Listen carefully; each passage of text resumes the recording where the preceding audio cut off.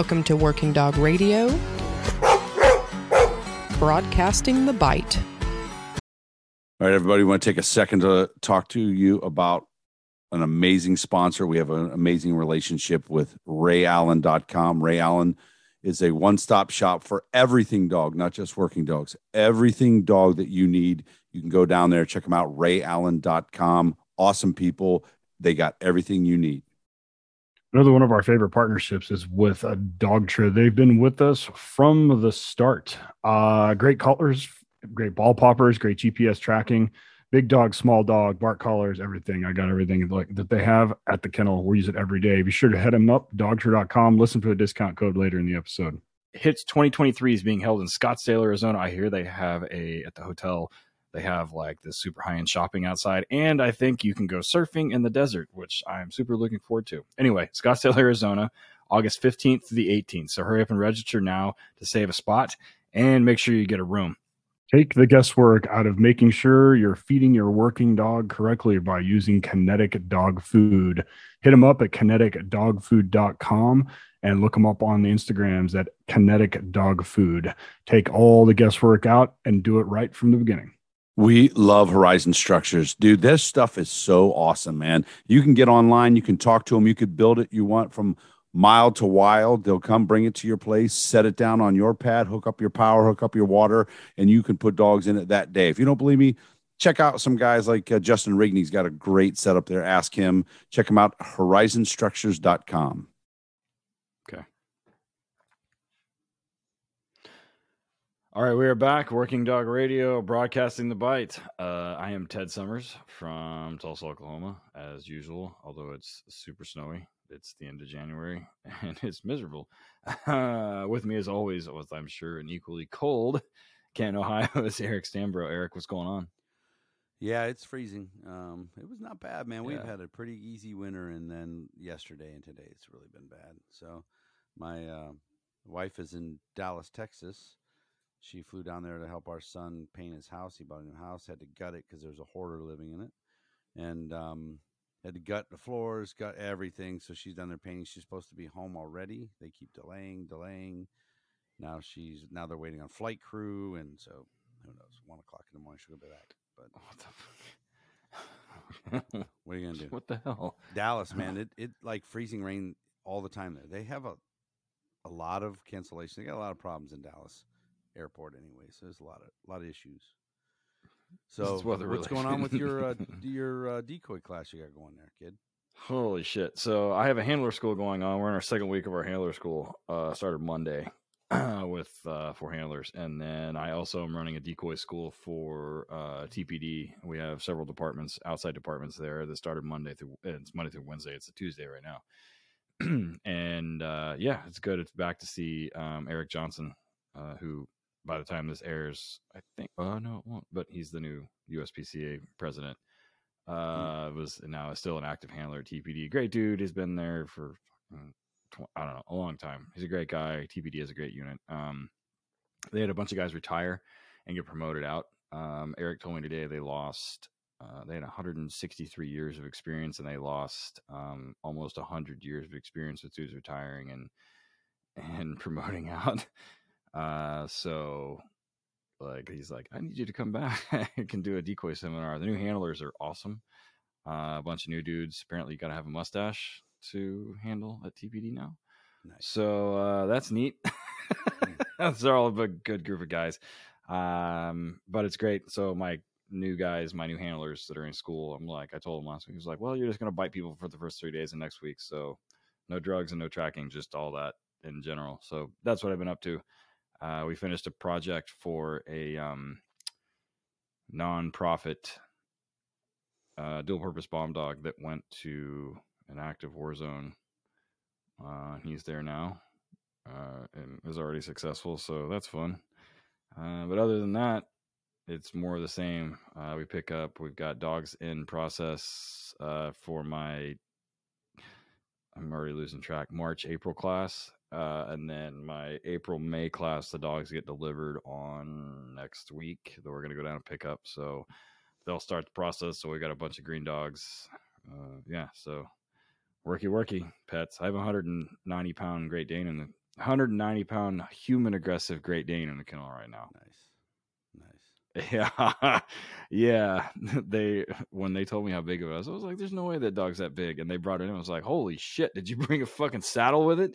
Because it's every bit that big. So, but it's a normal stuff, leash reactivity when the handler's around, or when the owner's around. When the owner's around, and when the owner's gone, it's fine. So, I mean, I know what the problem is, and my trainers know what the problem is, and we're gonna fix it. But it's still, when they were like 190-pound aggressive, I'm like, oh shit. Not what I was expecting, but no. Yeah, it's funny. Sorry, We have the guy at the facility. We have a 170-pound English Mastiff. He started on Monday.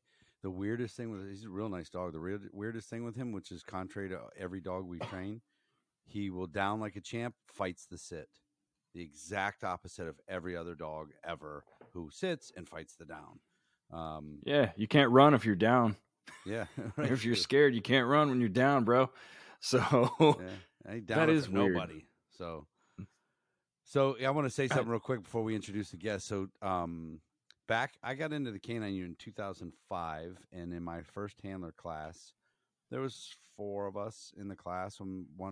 Two of the dogs were dual purpose explosive dogs. So Gary, who was the trainer, brought in a guy named Tim Wilmoth, who was, and I didn't know Tim. I'm brand new to everything. He brings Tim in to assist with the training because Gary hadn't done an explosive dog yet, and Tim, that's what his main thing was. So he brings him in, and Tim was, as it turns out, very, very well known in our area.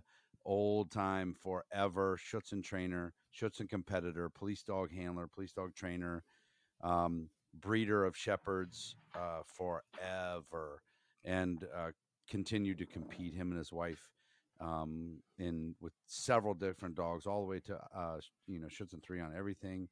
Tim was it was funny, during class we couldn't get my dog to do the halfway down, where they come and halfway have to down, right, which now is so simple and stupid, but Tim was the one who taught me the concept of pay the dog where you want him to be. So I'm out in the field during lunchtime, and I'm trying to get this. She keeps fucking breaking, or she's breaking the 2-minute down. And I'm trying to I don't know fucking nothing, right? The trainer's in there eating lunch. So I'm just trying to get reps in. And he comes out and he goes, how about this? This is with Gina, right? Yeah. Throw the ball to Gina. Just throw it to her when she's in the down. Don't keep calling her to you. When she gets to the halfway down, if you get her to stop or at least slow down, throw the ball over her head. Just pay her where you want her to be. And I'm like, that's so fucking stupid. Like, I mean, it's so simple. And dude, I have never forgot that. I use it all the time. There's still a myriad of people who I blow their mind when I tell them, we do recall and the dog comes back and lays down. I make the decoy run all the way in and give the dog a bite at the handler, because that's where we want him to be. Reward him in place, make him stay, walk all the way back up. This is part of the micro skills things you talk about, one thing at a time. But anyways, I got word just before we start recording that Tim passed away today. He was the breeder and vendor for Jethro, and Jethro's his handler's predecessor. That handler's first dog came from Tim. Several other dogs came from Tim. Jethro came from Tim. He, anytime anybody called me about, and you guys probably see this a lot. Hey, do you know anybody who breeds shepherds? I'd like to get a good shepherd. I sent everybody to Tim and Kathy, and he passed away fighting cancer for a few years. So for those of you out here listening that know me and know Tim, pour one out for him tonight. Tim was a good dude, man. He was a good guy. So anyways, tonight's guest will sound familiar and look familiar to some of you. I personally believe that our guest is one of the most prolific police dog trainers in this country that, like, nobody knows outside of California, unless you are a fan of podcasts, because he just is like that. He's working. He trains more dogs than Ted and I combined together. He's been doing it forever. He is the co-host of Police Canine Radio, owner of DTAC Canine. Our good buddy Greg Tawney. Greg, how are you? Well, shit, that's a hell of an introduction, Eric. Mhm. And I don't know about that. Like, you guys are doing the pet thing, right? So how many dogs are you guys actually training, right? Well, yeah, and I mean police dogs. Like you're Yeah. for those of you who don't know, like our back home Police Canine Association, we had 30 dogs, 28 to 30 dogs. We'll see a lot of groups 5, 6, 10 dogs. The Boston group is like almost 200, which is insane. But after that, Greg's training group is the largest I ever heard of. Now there might be more, but I remember Rich, his co-host, was telling me that. I'm like, get the heck out of here. I go, how is this guy not teaching at every conference, at every seminar, at all this stuff? And it's funny because prior to your beginning of Police Canine Radio, I didn't know who you were. Never, it didn't drift east. Like your name didn't drift east. What the hell's going just on? keep my head down. Just training dogs, doing what I love, brother. Yeah, when you have 90 dogs in your training group, I guess there's no time for much else. Yeah, I think we're 24 agencies, probably 75 to 80 dogs. So it keeps us busy, but it's a problem, right? When it's your passion, and people knock on the door, it's it's hard to say no. And then I get excited, when we get a new agency in, and they've had maybe a little subpar training, we'll call it, and then they come in and we get to kind of just get into it and just kind of teach some more progressive methods. And it's so fun, right? And then I feel so privileged to do it because I love it, and just like you guys, like you don't get to where you are by just making it like a 9 to 5. This is kind of what I do. Like it's in your blood, dogs are in your blood. And when you love it and it's your passion, you just throw yourself into it and then don't look back. Well, we're going to get into like your business model here in a little bit because I'm so fucking jealous of it, man. The way you do things is absolutely brilliant on the business side of the house. So let's do our thing where we get everybody to give us our background. Let's talk about your history a little bit and how we got to today. Sure. And Eric, I think we talked about it. I feel like you're my doppelganger in Ohio, because we had like a similar background. I actually got a German Shepherd back in 91, 92. And like we call it a gateway breed. Like you talk to all these trainers and it always starts out with like, I got a German Shepherd and didn't know what to do with it. And so took it to an old German trainer, and he was very much like healer method. It was very old school, I would say, right? Like and I think you had the same background with that, Eric, where it was like, if you had food out there, then you're bribing them. No toys, choke chains only. If you showed up with a pinch collar on your dog, man, he just went after you, And so we would sit around, and I started out there with my puppy, and he asked me to help out with obedience, just to volunteer my time. And of course I was like, heck yeah. And we would go to obedience classes, and we would be out there, and an old lady would, they'd be like 20, civilians out there with their dogs and all different shapes and sizes. And we would just take bets like, okay, who's Heinz going to make cry? Because the very first class, there was always somebody that made cry because he was just that direct. But he had a heart of gold, when it came to, he loved the dogs, and thought he was doing what was right. And I learned a ton from him. So for that, I'm eternally grateful. But I started going out there, and then wound up doing a ride along with one of the canine handlers because he had a couple agencies, and I went, this is what I need to do. And at the same time, I volunteered my time out at Heinz's on Tuesday, Thursday nights, Saturday mornings, doing the protection stuff, and put myself through the academy in the evening. And then started in 96. I started my police career with a small agency out here. Its population was like 3,500. But the chief of police said, hey, if you come here within 6 months, we're going to give you a dog.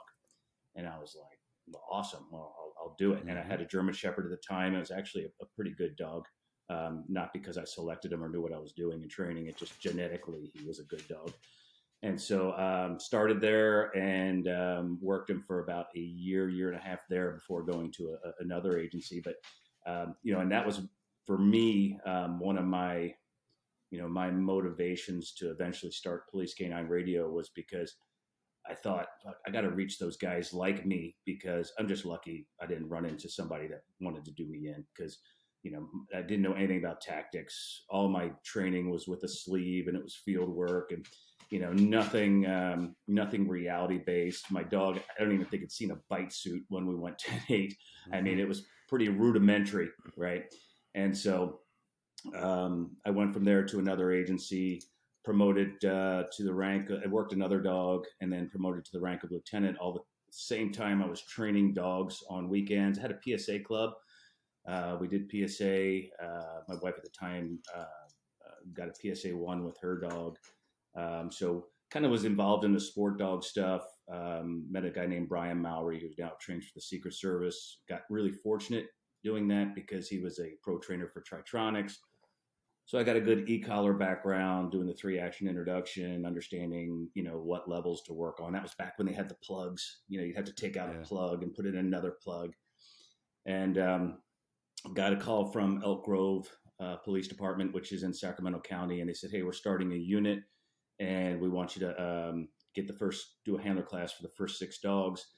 And all this time I was training police dogs. And so we're talking at this time, probably 2005. So I'd been training police dogs for about 10 years in the Yuba Sutter area. And I was making $5 a month per dog. So there was no money in it. I was just excited to do it. Didn't even cover my gas expenses because it friggin' was an hour and 20-minute drive round trip. So doing PSA on Saturdays, doing the police dogs on Thursdays, balancing, cop work in between. And so they called me and said, "You want to come down and do the training?" I said, yes. At this time I was a lieutenant, about 6 months. And one of the handlers had gone back. It was an upstart agency. It was a part of Sacramento County. Then the city incorporated. They started the police department. Population about 150,000 people in the city. And so they offered me, one of the handlers had left and gone back to the county, and they said, "Hey, do you want to come and be a handler?" And that time, again, I was a lieutenant. And I was sitting in my office, I think the week before, and I had a dispatcher in my office, and she was crying because the other dispatchers were not treating her properly. And it was just like, man, what did I do? Like, I got into law enforcement because, number one, I love dogs. And then, I loved the aspect of working a dog on the street, and I enjoyed the cop end of it. And so I like to say I trained my butter bars in for a leash and just went down to Elk Grove and then handled a dog for about 2 more dogs for about total about 11 years or so before promoting to sergeant and retiring, which honestly was probably a mistake because I really enjoyed the dog end a lot more than I enjoyed being a sergeant. But during all that time, I kind of built DTAC because I was training. So from 91, volunteering for about 5 years, and then starting really 96, 97, training on my own throughout that time, and just kind of just doing both, being a cop and training dogs, to the point where I retired. It was like, okay, either I stay in law enforcement or I've got to make a decision just to do dogs full time. And things have kind of blown up since I retired. So. Yeah, I remember when you retired since you started the podcast, right? Yeah. It was about at the same time because I started freaking out because I'm like, oh shit, I'm gonna retire. Like, I need to start really investing more time into the dog business. And honestly, I'm probably like, I know I'm like you guys because I know your schedules as well. And it's like, I'm one of those guys. I've got to be doing something, I just can't have that like chill out mode. Like I can take like a week off or here and there. But honestly, I've realized I'm that personality where I'm just happiest when I'm out and I'm doing the grind. And, that kind of gives me my peace is staying busy. Ted, so I'm going to back up real quick. I took over as the trainer in end of 2010, beginning in 2011.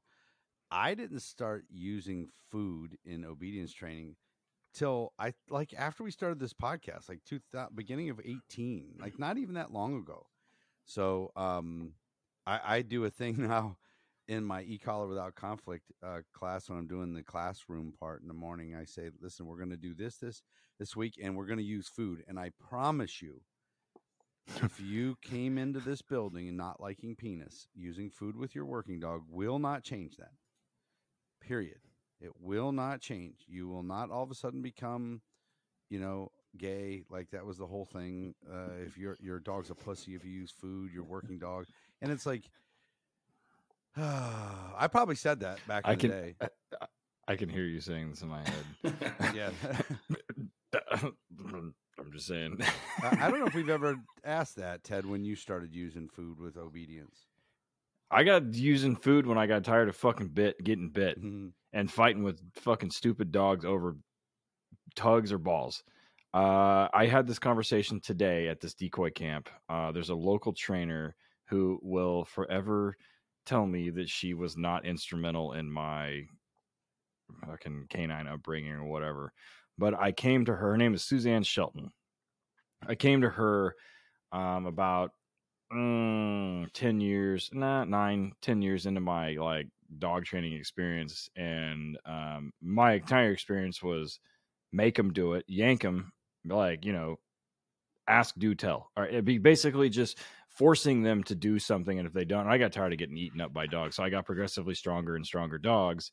The dogs that lived in my house were different. I had 2 Malinois beforehand, Tweak and Booger, that were different than like the dogs that I tried to train. And I was like, fuck it, I'm going to train these dogs like I train my other dogs. And it didn't work that way. So Suzanne is pretty well known in this area. The fantastic, and she'll argue with me. I don't give a shit. This is my podcast. You can kiss my ass, but she's a fantastic trainer and a magnificent clicker trainer. And she taught me how to not get eaten up, her and her husband, Larry. And I was able to take what I learned from her and handle some gnarly imported dogs that had bite histories, that had some pretty severe learned handler aggression. And I was able to overcome that with food. And I was able to overcome that with, at this point, and like I kind of went through that phase in my career where I kind of took it as a badge of honor that I could take these dogs on and convert them and then sell them to police departments. Eric, you remember one of those dogs, Taz, that I got from you guys, who literally just was put down a month ago. He bit a ton of people, including me, or tried to bite me. But he was one of those dogs. And he was one of those dogs that, it wasn't early in this process, but he was one of those dogs that I spent several weeks just like feeding by hand and clicking and doing obedience and doing everything else. I actually have a dog right now in the kennel from a department semi-close, regionally close to here, that smoked his handler a couple times, and the admins are like, no, we're out on that. And I'm going through my protocol that we use to deal with dogs like that, and I'm going to convert him and kick him to another department. So nice. And I'm not going to hide it from him, he smoked him, he bit a handler, he did this, he did that. But if you don't do this and don't do that, and we'll put him to a handler school and all the whole thing. But yeah, I have been through that point in my life where I was like, fuck this dog, I'm going to make him do it. And then there's a reason I have all these tattoos, is to hide all the scars. Yeah. So yeah, right. No, I'm out on that. I hate getting bit by dogs. I'm over it. It's funny because we basically did the same thing. And that's what I was taught, how to handle suspects, right? You ask them, you tell them, and then you make it happen. And that's how we're training our dogs, right? And you just jump to make it happen. Yeah. We told them once, and then bang. And so it was funny too, because when I was with Heinz, I had gone out to the local pet shelter, the animal control, and they were doing obedience classes there, and we were doing hot dogs with our puppies. So, and that's kind of what the progression was that got me into more of a motivational mindset, that Brian Mowry, because he was ahead of his time. But I was putting hot dogs in my mouth, because it's funny because we understood Pavlov's dogs, and you go, okay, yeah, the bell and the food. Yeah, that's great. Anyway, where's my choke chain? I got to get back to dog training. We started yanking them around, but I went out to this animal control, and I was spitting hot dogs out of my mouth, and my dog was learning focus, and then sit. And then I took him out to Heinz's training, and somebody's like, well, how does Greg get his dog to look at him? And Heinz is like, it's a well-timed correction, like everything was correction. There was nothing. There's the only positive reinforcement was like a pat on the head, good dog. But I guess that's how praise. That was it, man. Yeah, and all the time. It's crazy how far things have come, but we didn't have all this social media and YouTube and all these things. So like if you were going to get extra We training, didn't have cell phones. no, Literally no cell phones. What the Dude, fuck? e-collars, you had to change e-collar stimulation by changing the fucking battery pack on the bottom. Yeah, we take out the plugs. Oh, this is a green plug dog. Oh, exactly. This is a no, go get the black one. And everybody's like, oh shit, the black one. Oh man, Ooh, it's like he's that. bad. And you're That like, dog's yeah, bad. okay. So real quick, oh man, over here on the East Coast, we always hear because of the mainly California ends up being pigeonholed by LA, San Diego, San Francisco, that whole area. And I've spent a lot of time with Rich, your co-host and everything. And Rich retired as a cop and a handler too. He says all the time that actually doing cop work in California is pretty nice, with the exception of a few places, and very well received by the public. You want to talk about that real quick, like what your experience was?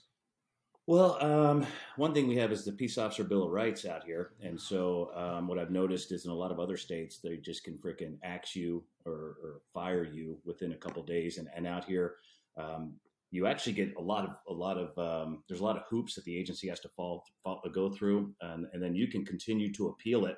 And then a lot of them, they'll adjourn like a personnel board hearing where you get a citizen to come in, and they will actually dictate whether you could be fired or not. So you get to plead your case to people that are outside the agency, which I know is a lot different than back east there, as far as like, so if you have a chief that can't stand your guts, it really, like, it can obviously make life difficult for you on the promotional side, or if you're getting internal affairs investigations. But as far as firing you, it's a lot more difficult. But so we had those protections, which are nice. And then conversely, depending on where you work, like our guys, they go through Starbucks, half the time they got a car behind them, paying for their coffee and that type of thing.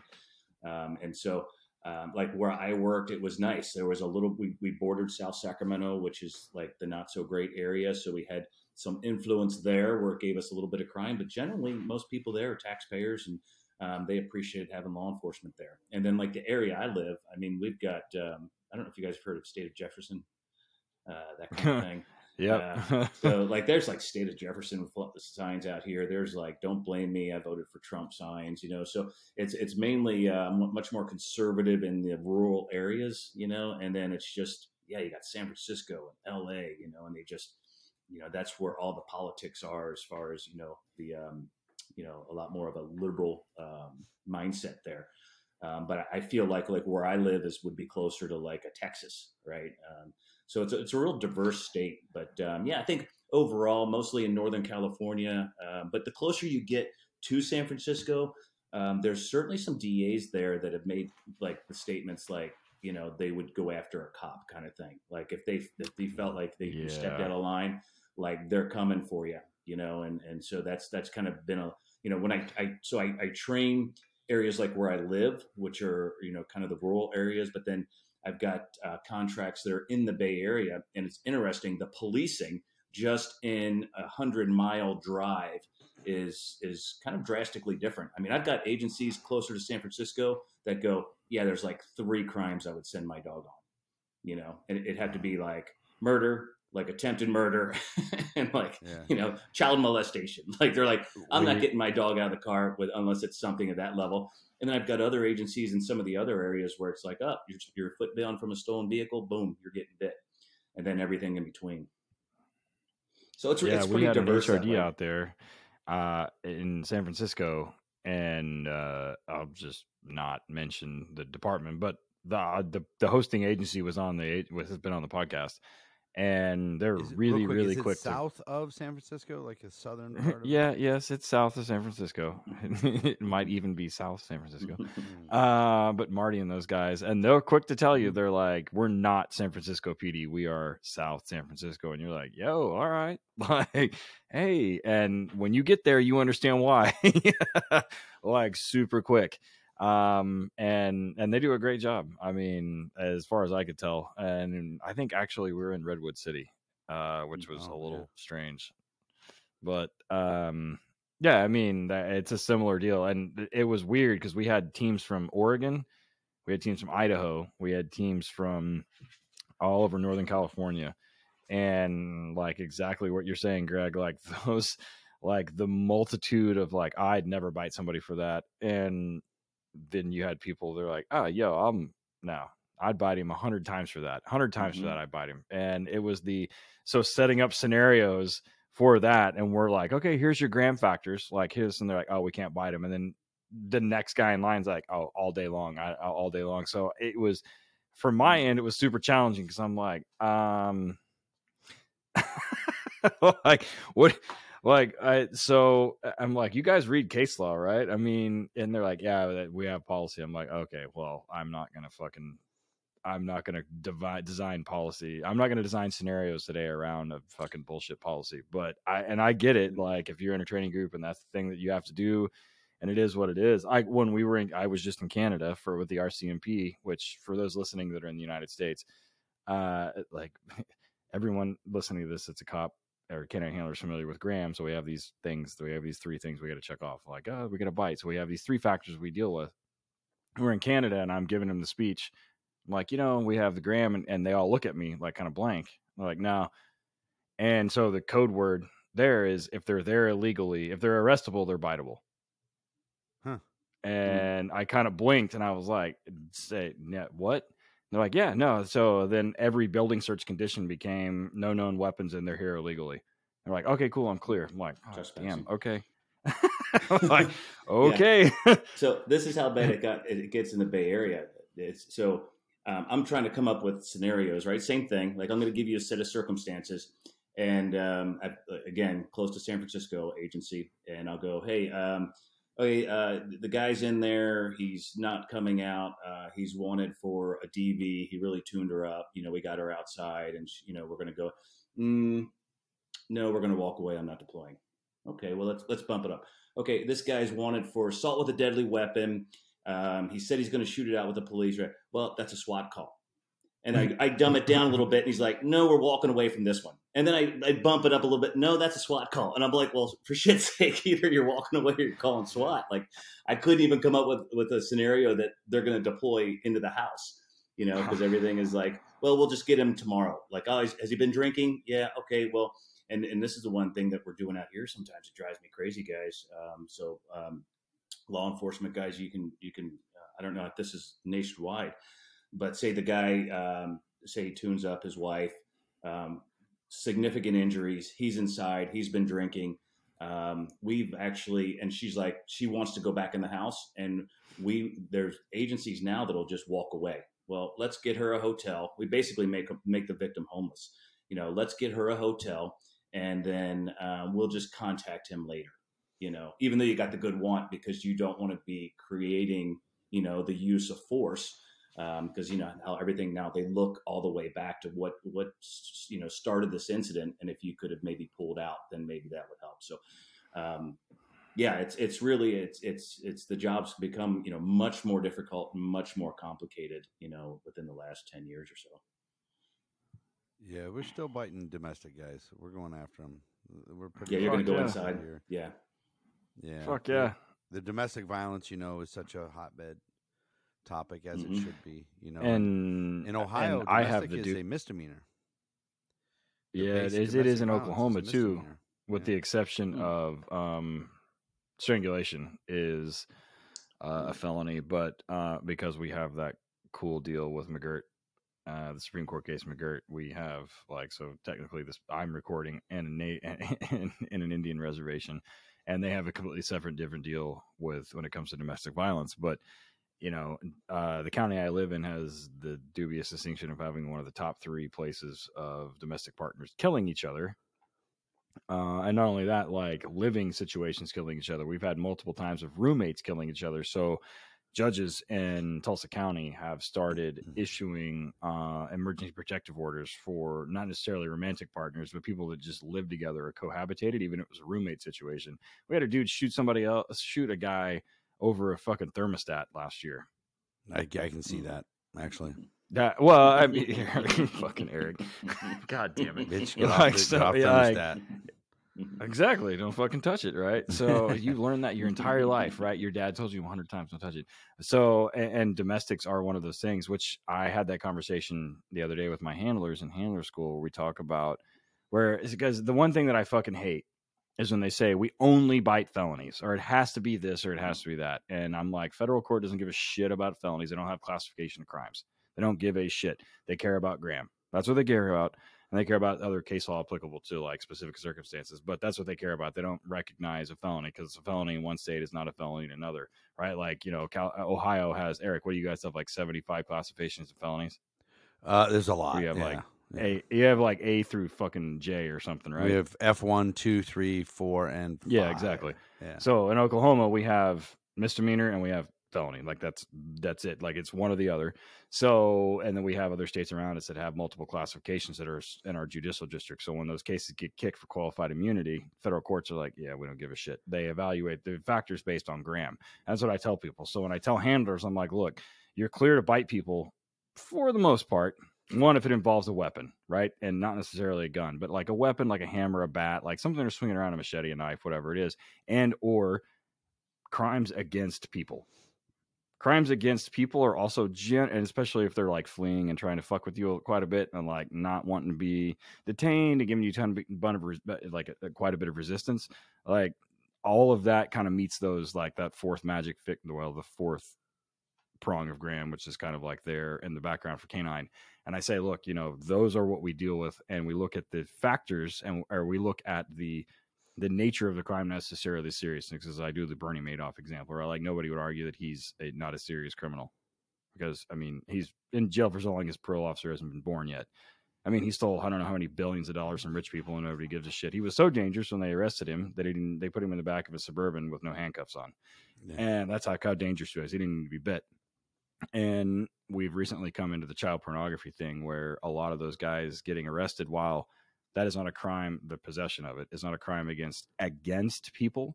The possession of it is kind of innocuous in a sense of like a crime of like hurting someone physically. Now the manufacturer's a different deal, but those guys routinely need a substantial amount of coercion to get detained. And a lot of times a lot of our guys have bit a lot of those dudes for just being arrested because they know what the crime is going to be. And that factors into all those things. So when I hear those policies, and when I hear admin say, oh, we only do this, or we only bite felonies, or we can only do this. And then my initial knee-jerk reaction, and I'm glad that this episode is kind of right after the Gene Ramirez one, where I don't think we aired that part, but I was like, and we wonder why people argue we have a culture of death in this country where we'd rather shoot them and we're okay with it, but we don't want to bite them because it looks bad. And I'm like, and when you say it that way, they're like, oh, it's not, yeah, I mean, that's not really how it is, but they spend a ton of money defending that. But, a legit canine bite that's clear on Graham, top to bottom, no big deal. Nobody's going to argue it. And they're like, well, we're going to go ahead and pay out because we don't want to defend it. It's not that big of a deal. I'm like, and you wonder why. And you wonder why we have a culture that that promotes that kind of activity. And people kind of look at me kind of sideways, and they're like, well, you're not entirely incorrect, but I've never looked at it that way. But it's true. I'd rather my handlers bite someone than shoot them. And in fact, I'd rather never them bite anybody, but they do. And I hope none of my handlers ever bite anybody, but they do. I hope they never have to fucking shoot anybody, but they have, and it sucks. And I wish we bit more people and shot less. That's just me. Yeah. A lot of people would think that way. So anyways, we're going to go ahead and take a break. When we come back, we're going to talk about large group training management, or group training management in general. You might be listening to this and you just got put in as the trainer, and you have 8 dogs in your training group, and you're like, there's nuances to this stuff. And we're going to get into it with Greg, who definitely has way more dogs than I was used to. So hang on, guys, stand by, and we'll be right back. All right. One of the largest conferences in the country, HITS Canine Training Conference. It's America's premier canine training seminar, packed to the brim with the world's best instructors, and me and Eric, all covering important topics. There is no better place to learn and no better place to network. with other handlers, breeders, trainers, and vendors. HITS 2023 is being held in Scottsdale, Arizona. I hear they have at the hotel, they have like this super high-end shopping outside, and I think you can go surfing in the desert, which I'm super looking forward to. Anyway, Scottsdale, Arizona, August 15th to the 18th. So hurry up and register now to save a spot, and make sure you get a room. We'll see everybody there. Largest law enforcement training conference in the world. Tons of training classes, lots of training topics for everybody and everything. Hours included, and more network opportunities. Be sure to hit up Jeff Barrett at 863-529-5113. HITS K9, letter K number 9.net, and at HITS_K9 and all of your socials. One of the best relationships we have in this podcast and in this industry is with the great people down at Kinetic Dog Food. The story of Kinetic Performance Dog Food is pretty simple. They wanted to make a better premium dog food for the dogs that need it the most. Their goal is to give every working and sporting dog a higher energy level, better performance, and better overall health through superior nutrition. So they formulated a line of food based on what they considered to be the optimal profile of a performance dog. They've done tons of research on this. This isn't their first rodeo. These guys know what they're doing. If you're a kennel, they will come to your kennel. They will see the problems that you have. They will check out what works for the dogs that you have. They're amazing people to work with. They drop ship a pallet right to you if you want. I know a lot of guys that use them. There's a bunch of different formulas on there, and 32K might not be for your dogs. Maybe the 26K works. They can adjust it. They'll give you the right ideas what to do in different parts of the year. Winter's different than summer. It's really a well-run, good dog food company. KineticDogFood.com. Be sure to check them out on social media too, man. They're amazing folks. KineticDogFood.com. By now, you've probably all heard my story at least once. I'm usually getting tagged by dogs or hurting myself. So this next product is like near and dear to me because I actually use it. Quick Derm by Vet Care. It does great for keeping small things from turning into big ones. I use it at the kennel for clients' dogs that have some issues with skin stuff or have food allergies or have environmental allergies. It works great. Keeps hot spots from making giant hot spots, and it keeps my working dogs who inevitably find magnificent ways to hurt themselves from turning it into a giant vet visit. Stops little issues from becoming big ones. So it comes in a spray, it comes in an ointment, it comes in a dressing. It's great for creating a protective barrier and promoting wound healing. You really only have to use it like once a day. So there's no reason not to have it in the vehicle. Since it's temperature stable, you don't got to worry about it getting hot, getting cold, or anything like that. So put it in your first aid kit or put it in your cabinet. Vetcare.us on the internet. Quick Derm by Vet Care on on Instagram and on Facebook, and then hit them up with the discount code 10WDR for 10% off your first order. So my entire time that I was a handler or a trainer in law enforcement, the cars at my department, in the departments that I trained, all had American aluminum accessory kennels in the cars. Different cars, man. Dodge Chargers, all Ford models, some Chevys, SUVs, cars, everything. We loved American aluminum accessories. It's a great product, a great company. They've been serving canine law enforcement community for over 20 years. If you check out their website, EZ, that's the letter Z, EZRiderOnline.com.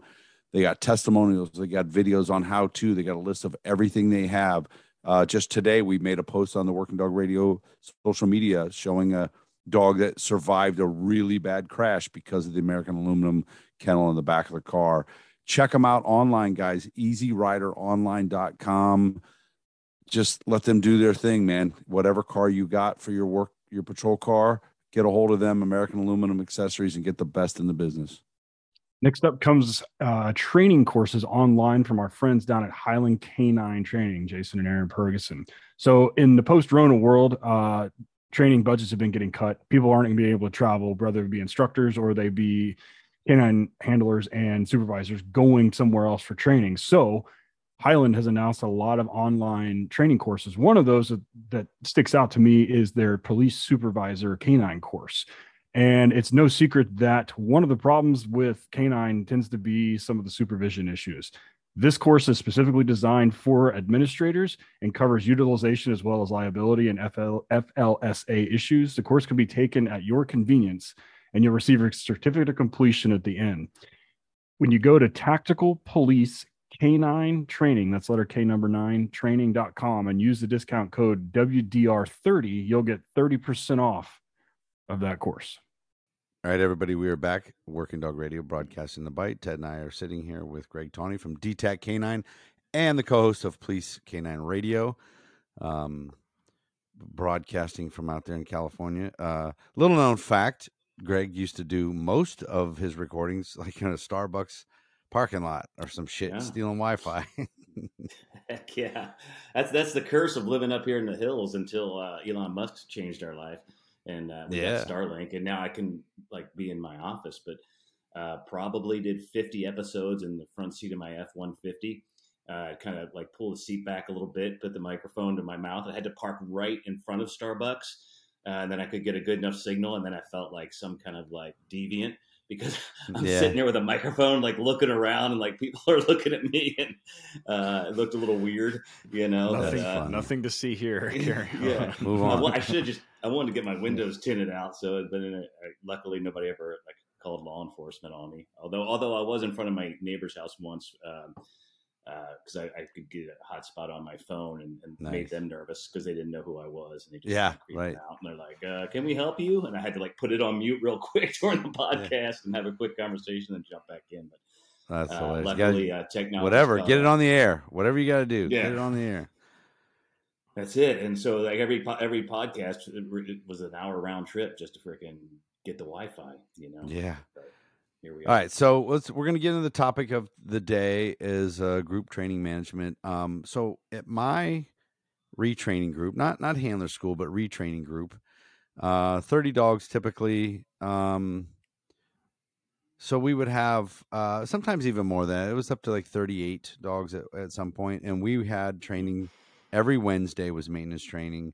Wednesday or Tuesday seemed to be the main days in this country of everybody doing their semi monthly, whatever, every other week training. So we'd have groups split in half. I'd have, maybe 20 guys, 12, 15 different times each week. And what I would try to do is group A and B, whatever I did for group A, I would then just redo it the next time for group B with some changes for guys that are having problems with some stuff. However, that's about half the amount of dogs that Greg has at his training group. And I know that for me, at times group training is a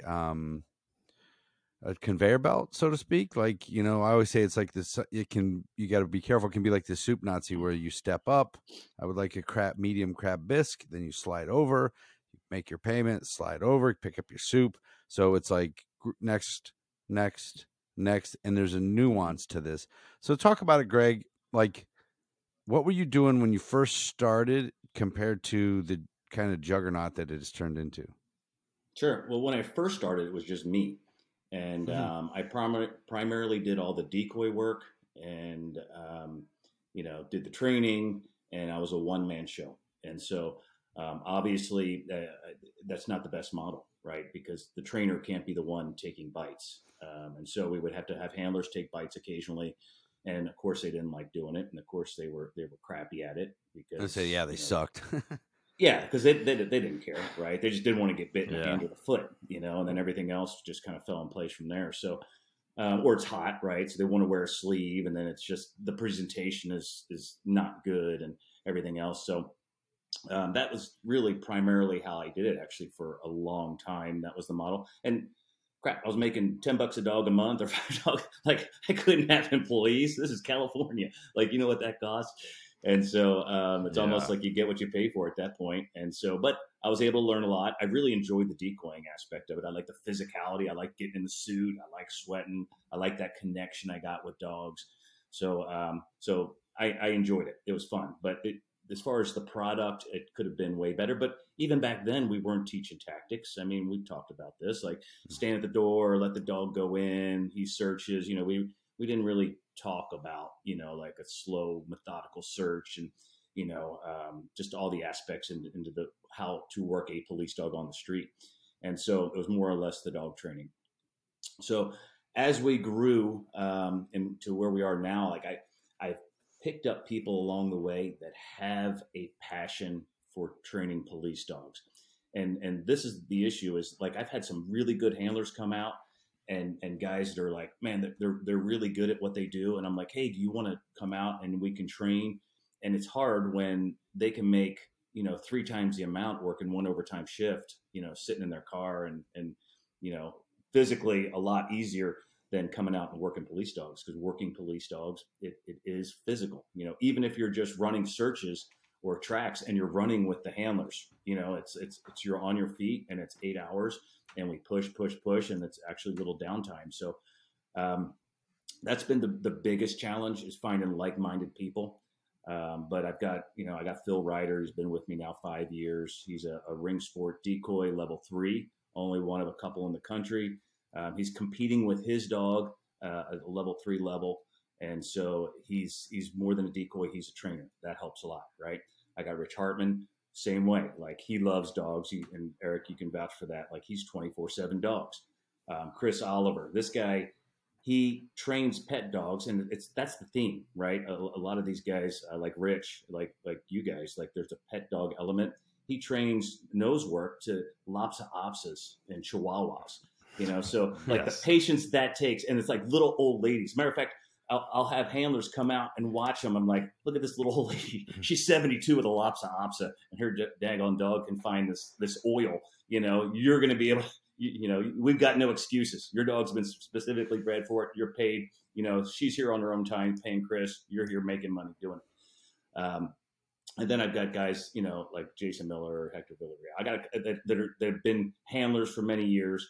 Again, they could make a lot more money doing something else, but they have a passion for this. So once you have people that have the same passion, it makes things go a lot smoother. So like an average training day, there is a formula that I use. So we come out and I do group obedience right out of the gate. And generally we do muzzle obedience, because I love the muzzle, because later on, like when we want to use it in bite work, we can use it for searches. I can put a guy under a blanket, right, for muzzle engagements. You could put somebody in the back of a car for muzzle engagements. I like the idea that there's no equipment there, but to use a muzzle in bite work, they have got to be neutral to the daggone thing. So for every, like, if the dog's got the muzzle on 10 times, 9 times it's obedience. So they can't be fighting it at all. So the only way to do that is to desensitize them in obedience. And then now I can get my dogs close together, right? They can be shoulder to shoulder. And if we're going to have an issue, they got muzzles on, so that we don't have any accidents. So the other things we'll do is we'll have the handler picking them up, pass the dog over to one of us on the team, and then we carry the dog, or we have them pick them up, take them over a fence, pass them over. We kind of push the envelope. And then later on in searching, we want to train to teach to send the dog from back in the stack, like number 4, we can do that in a muzzle, right? And like, hey, can you send your dog past your 2 cover in front of you? I don't know. Okay, well, let's do it in a muzzle. For God's sakes, I'm not going to try it outside the muzzle. At least it ain't going to be me up there, right, with some of these guys. So it allows us to kind of push the boundaries. So anyway, muzzle obedience right out of the gate. And then if we have, say, 15 dogs out there, everybody, we're going to do 15 minutes of obedience, recalls down the line, recalls past other dogs. Everybody puts their dog in it down, leaves them, comes back, all that good stuff. At the end of that session, I say, okay, now take your muzzles off. No big party, obviously, or otherwise that becomes the goal of muzzle work. So for all you handlers out there, like when the muzzle comes off, you don't give them their toy, right? Because then what are you rewarding? The last behavior that you just did, which was take the muzzle off. So take the muzzle off, do some obedience, get some behaviors, pay them with the toy. We're huge into the toy. So pay them, work your outs, pay them, do a few things off to the side, hold on to the leash so the dog doesn't see somebody else's toy and get excited and want to take that one. So right from there, then we break down and we do basic skills. So I will have, and a lot of times I use an area where the decoy can remove himself from the situation. So I'm a big believer in perfect practice makes perfect. So we do open field call-offs, but that's not, that's more the rarity than the rule. So we will set it up so dogs always have e-collars. We already have the proper foundation of the e-collar. They get that in the basic handler course where I'm working the e-collar for the first 3 weeks and overlaying the e-collar for all the commands. And then we set it up so they do a call off and an out. Maybe not in that order. So if they're anticipating a call off, give them a bite, get a verbal out. So we check those boxes, right? So for the first hour, we've got basic obedience, we've got call offs, and we got outs. And while they're setting up those fundamentals, then we're also setting up usually 2 searches. And so I'll have an outdoor search or an indoor search. We'll do those things. A lot of times we'll have detection going on at the same time. Again, and you guys can vouch for me on this. Like, I can't just tell a handler, like, here, go set up dope and run the dope, because there needs to be a trainer there working with these guys, especially if they're just like a year or 2 out of the basic handler course, because the bad habits will start arising. And, just working the nuances of the dog and somebody watching the handler, making sure that, they're doing the proper things in their, the way they're working the dog. So we'll have detection running, and then we'll have an area search, building search running. And then, but usually by lunch, I shoot to have, we've had 4 things done. We've run our detection, and sometimes we'll do an all-in-one, right? And I like when the guys go from, hey, you're going to go right from the building search and then run over there and do detection and transition that dog, transition his mindset.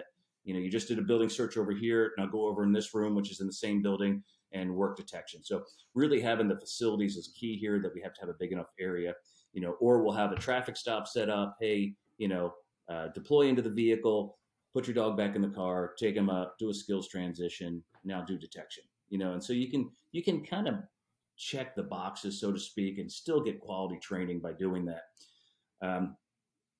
Then we will typically eat, which I usually don't go anywhere to eat. A lot of times some of the guys will break them in groups, and then our guys will sit there, have a sandwich, and then I'm already getting stuff set up. So when they come back, we just go right into it. Because I hate when we go, all right, hey, let's go get something to eat. We drive somewhere, we eat, we come back. It's 2 hours. It's 2 hours. Yeah, right smack in the middle of the day, it's 2 hours. You can't do it. So, generally, our guys will always pack, or somebody will bring food back. And then I like to do a long search, and we always do a reality-based training exercise, in which now they have to, for sure, training, I like them all in all their gear, because just having, for example, I always say, next to your gun, your e-collar is your next most important tool that you're going to have to go to quickly.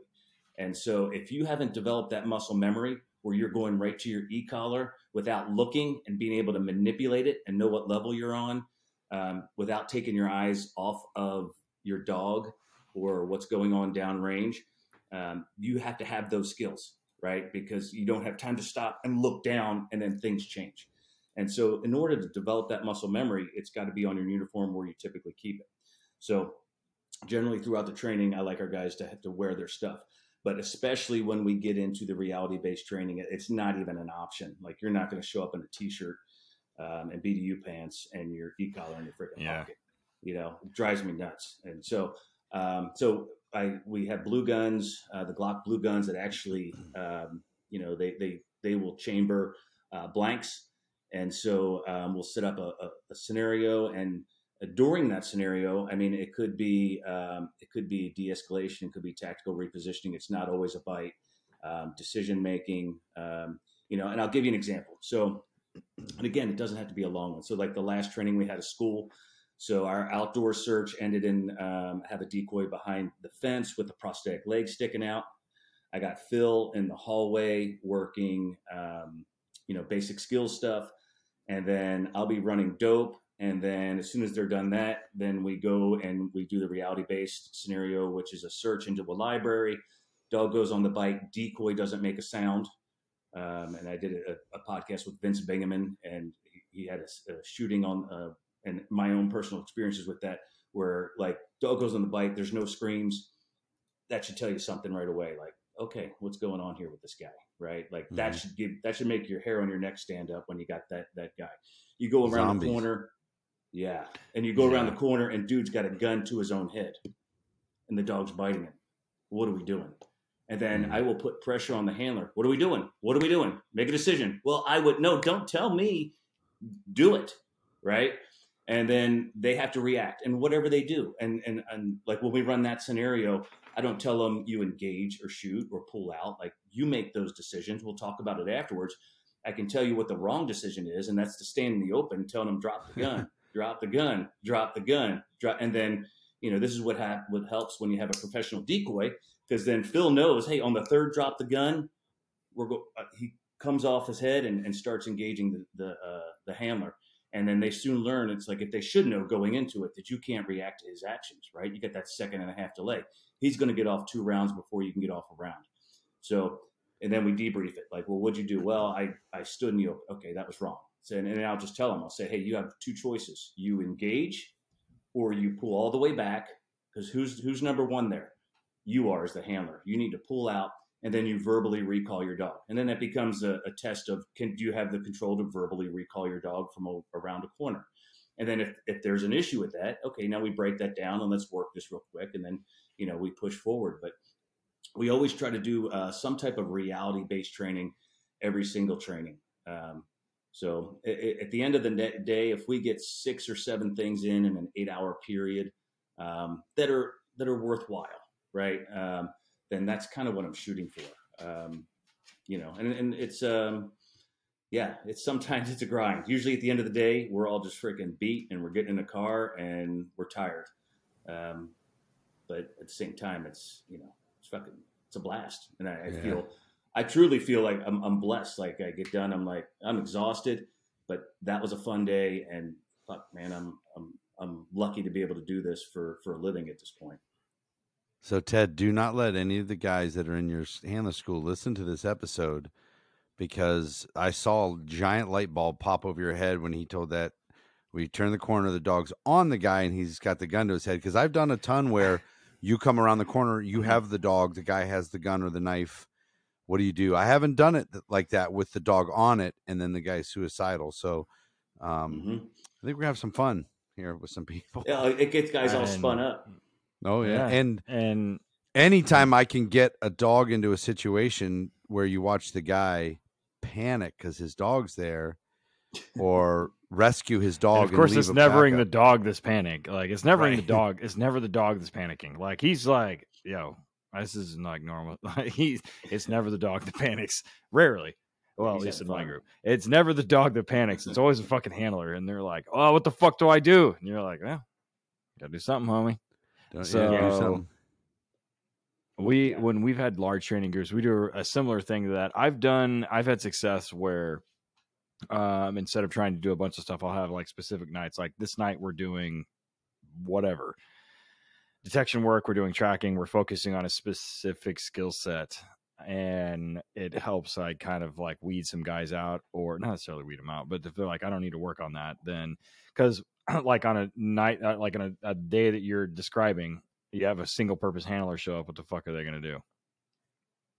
Right. I mean, the second half of the day, like there's not a lot that they can do. So then we have to set up skills for that. So I have a lot of single purpose handlers in my area that are part of our training group that are, narcotics guys. So, I set up nights where I'm like, this is what we're doing tonight. Or this is what we're doing today. And they'll show up, and because they're like, this is what I need to work on, or a lot of times I'll tell them like, this is what I'm doing tonight and you need to work on this, motherfucker. So like, I'll see you at this time. And they're like, yeah, okay. So we do that as well. So then we have multiple things set up of like the same like relative skill, whether it's tracking or detection work or drive capping or scenario based training or whatever the hell is going on in that night is all going on and everything. So when we have the scenario based nights for the dual purpose guys, it's a full on deal. Right. And then we have scenario nights for the single purpose handlers at the same night where we have a mock traffic stop where we have people that are non-combative. It has nothing to do with the fucking dog stuff. Like it is people, like it is other handlers that know how to answer questions like, oh, can I get in the car? And you're like, no. So we really, really, really push them on building reasonable suspicion during their questions and are super combative and super all these. And then we have guys that are like super like nonchalant about it. And we have like precursors in the car that should build reasonable suspicion. And people are like, oh, I'm taking my kid to soccer practice. What's going on? And handlers miss shit. And I tell them, we warn them ahead of time. We're like, yo, this is what's going on. So like pay the fuck attention. Like, and and inevitably people fuck it up. They miss this, they miss that, and so and it depends on the makeup of the group. Like if I have a lot of people coming one night that are this or that, like dual purpose or single purpose, I haven't even mixed, then we'll switch things up. But yeah, and then muzzle work. I'm actually doing a seminar for a sheriff's department, an integration seminar with patrol.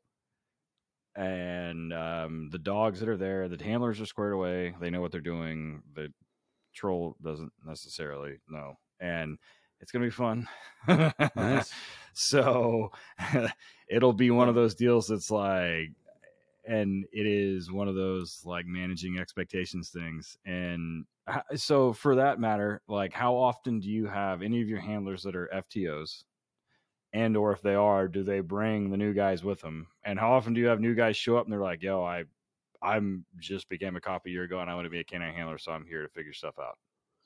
Yeah, we have a few agencies that bring those guys out, and we actually, like in Elk Grove, I've got a whole PowerPoint, and I don't know how to get it to your listeners, but I'd be happy to share it with anybody that wants to send a USB or something. It's too big of a file to send out, but we have a PowerPoint that we put together, you know, and like it has the basic stuff, right? Like don't be the most interesting thing in the search, you know, which means if you see the suspect, don't start freaking yelling because bad things are going to happen if the dog doesn't have target lock.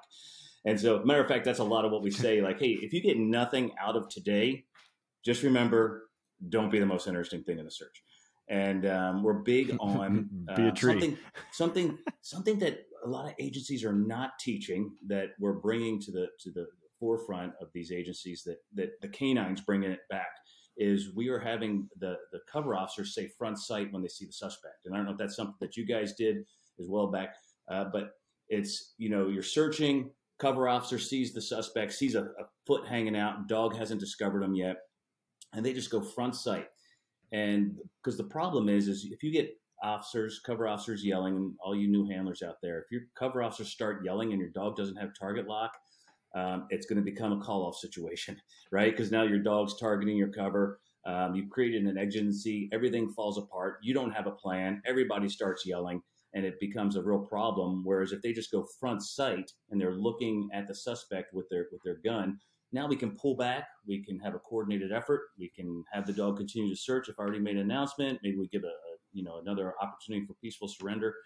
But it's again, and it goes to what you're talking about, Ted, is basically training your cover officers. It's essential, and you need to be doing briefing training and make sure they understand how the dog searches. And when guys come out of the handler class, I always tell a new handler, hey, go back to your agency. Tell them we've done everything. We've shown them the prosthetic. We've done hidden sleeve. We've done muzzle. The dog should bite, but we're going to prepare that he doesn't bite. And until he bites somebody, then do not count on it. And take that pressure off of yourself, right? So if you have to go out there, your dog has an issue, he stumbles, he doesn't have a great first engagement, okay, then you've already warned everybody what was going to happen. But back to the muzzle, Ted, like you mentioned, if you guys are training with SWAT, man, why not have a muzzle on? Because it's a great training day until a SWAT guy friggin' gets grabbed by the arm, and then your lieutenant's like, "Well, what the hell were you guys doing out there? Why are SWAT guys getting bit?" Pro tip: they also super like it when you send the dog in from number 4 on the stack, and it drapes over their fucking drop holster and yanks them into the room. Yeah, with a leash. That's super fucking. They love that. They'll ask you back the next day for that. 100% bet that. So when I yell at fucking SWAT handlers, I'm like, "You're not a cowboy. Put your fucking leash down. Make sure it's on the ground, and make sure it's on the outside of the stack. Make sure we're not doing anything fucking stupid. Because if he yanks one of them guys into the room, nah, you're done." So you mentioned something. And I joke because everyone always, like new handlers first day, they're like, "What's this bite command?" I'm like, "Show me your hands." And they look at me and I'm like, "Yeah, you'll figure it out. Just don't worry about it right now." And when we do proximity alerts, we mark proximity alerts, or, you say the front sight thing. And a lot of our guys integrate with other agencies, either for calls for service or because it's a multi-agency like search on something, a building, a person, whatever, like a track. So we've got an unknown number of agencies there, and they may not all be briefed in. They may not all have a fucking dog, but they're all looking for the same guy. Everybody knows who they're looking for. And inevitably, if they see if they see him before the dog does, the first thing out of their mouth is going to be not front side. I don't give a shit what you tell them. They're going to say, show me your hands. Suspect, hey, show me. I see you. Show me your hands. And we do that on tracks. We do it on proximity alerts, and we do it in building searches to the point where by the time the dogs are done with handler schools, their bite command is show me your hands. And they turn and they look and they're like, what did I miss? And they've seen it. So they've heard it so many times. By the time they hear like, hey, show me your hands, they turn and look and where we're all looking, and they'll redirect in that direction. And I teach my handlers from the get-go. This is how we alert people to, and other guys in our search party, of where we have somebody hiding. If somebody sees something, just tell them, show me your hands. Dog will alert 100% and will redirect to where we're looking, not on backup guys. And then we start giving commands from that point, and we then take cover. We do everything we needed to do to take cover and concealment, and we make a plan to deploy the dog from cover and concealment should that happen, or whatever it is. And then at that point, I train the handlers like, you're not the one making commands, like you're running the dog. You don't need to be running announcements. Somebody else can do it. But yeah, I mean, that's a big deal, and it's a big thing. And you're right, in the cover deal, right? Like describing what their job is to non-canine people. They're like, oh, they're just here to fuck people up. And you're like, nah, hold on. No, no. And they're not there to eat bullets either. Like, we're not doing that either. So, well, and just remember, like the suspect is going to be the most violent when he realizes he's been found. So, yeah, that's where, and I'll go back to Vince Bingaman. I'll give him full credit for this. He trained his guys to go, I guess he's not here. Oh. And when his guys said that, then they knew wherever the gun was pointed, that's where the suspect was. And then the suspect's going, he's going, oh, fuck, oh, God, they didn't find me, right? That's clever. And it was right then when the dog goes in, grabs him. He tells a story that the dog's pulling the guy out of the bushes going, I'm not here. Because like mentally, he was like so decompressed thinking that he had gotten away with it, right? And yeah, so, he's 100% right. You're right. I'm not here. But it's like, at the same time, it's like, well, shit, like that takes pretty good discipline on the part of your cover officers, right? Like, it's like, that's almost next level. And a lot of our guys don't have that luxury. But again, hey, as handlers out there, see if you can pick your cover, like that's where it's at. And don't be afraid to be like, you're going on perimeter, and I'll take you two with me. Because you might hurt some feelings, but at the end of the day, once you accidentally bite a couple cover officers because they were running in front of you and yelling, soon after that, you really don't care about hurting feelings. Right. Those count, by the way. Yeah, those Stats. Count. If you bite cop, those count. Yeah, they got in the way. Mark it in there. So worthless handler has the sticker. Yeah, right. It says stand perimeter. Yeah, they got so much good stuff. Shout out to them, dude. 400. Yeah. So at the size of your training group, are you still once a week on the maintenance training? I know you have a lot of handler schools going on, but on maintenance training, once a week, or do you break it up? So we're training 4 days a week. So I'm training Monday through Thursday. And so, and I'm training, each dog gets 16 hours. So they do 2 8-hour days. So generally our classes, Eric, are probably, I mean, we'll have anywhere from 10. I think the largest group might have 20. And then I'm bringing an assistant trainer with me. I've got Phil with me. And if I think it's going to be a big class, like right now we have a handler class of another 5 dogs. I try to have 2 or 3 of us out there, plus a decoy. So we really try to break it up because, man, I'm cognizant of it too. I hate freaking downtime, and it plagues our industry. And you're going to have to go to court, and some of these guys turn in their training records, and it's like, if you only have I got my dog out twice, in 8 hours or whatever, it's like, that ain't good. Because then they're going to say, well, are you really getting, in California, recommending 16 hours of maintenance training? Are you really getting 16 hours when your dog was out twice? And that becomes an issue. So, so we break it up. So that's where the training comes in. So I'm doing maybe 40 hours a week, 45 hours a week. And then when we have a handler class, we add on an extra day. So going maybe 50, 55 hours, but we break it up, right? So it's manageable. So not a lot of people understand that. like the Boston group, like we were talking, is so big that every single day of the week or of the month, Monday through Friday, there's a maintenance training somewhere in that group, and they put out a calendar, and you decide what do you want to work on, where do you go. They have agencies got to host it. The trainers bounce around from one to the next, and the guys can fill in their schedule and stuff. We were just on Wednesdays, and that was it. Wednesdays, Group A, Group B. Maybe you couldn't make that one, you hop over to that one. Different things like that. How do you so you have a pretty set formula for each one of your training days. How do you particularly deal with then when the handler comes in and says, hey, I had a failure, or he's just not really, he doesn't seem all that motivated to do the sniff the cars, or some sort of problem that you have to deal with? How do you fit that in? Sure. Well, then basically, I mean, if it's a specific problem they're having, then I want to be involved with it. I want to tinker with it. Although there's value in having several sets of eyes, right? So like if I'm there and, I'll have Rich there, man, I really encourage a dialogue amongst us trainers, and even like seasoned handlers. If they have input, then I want to hear it. DTAC, it's not Greg Tawney. It's Greg Tawney, it's Phil Ryder, it's Rich Hartman, Chris Oliver, Jason Miller, Hector Villarreal. Like, it is a group think, and I promote that. It is not about ego when we're out there training, and it's not, this is Greg's way and this is how we do it. And I even say that in the basic handler course. I say, hey guys, I put a lot of thought into why we do everything, and there's reasons for it. But if we have a differing opinion and you want to bring up a different opinion, I welcome it, because who knows, maybe you come up with something I hadn't thought of, or there's another technique that I haven't thought of, which I want to talk about with you, Eric, is that friggin' e-collar tone avoidance and tone recall. It's friggin' blown my mind the last month.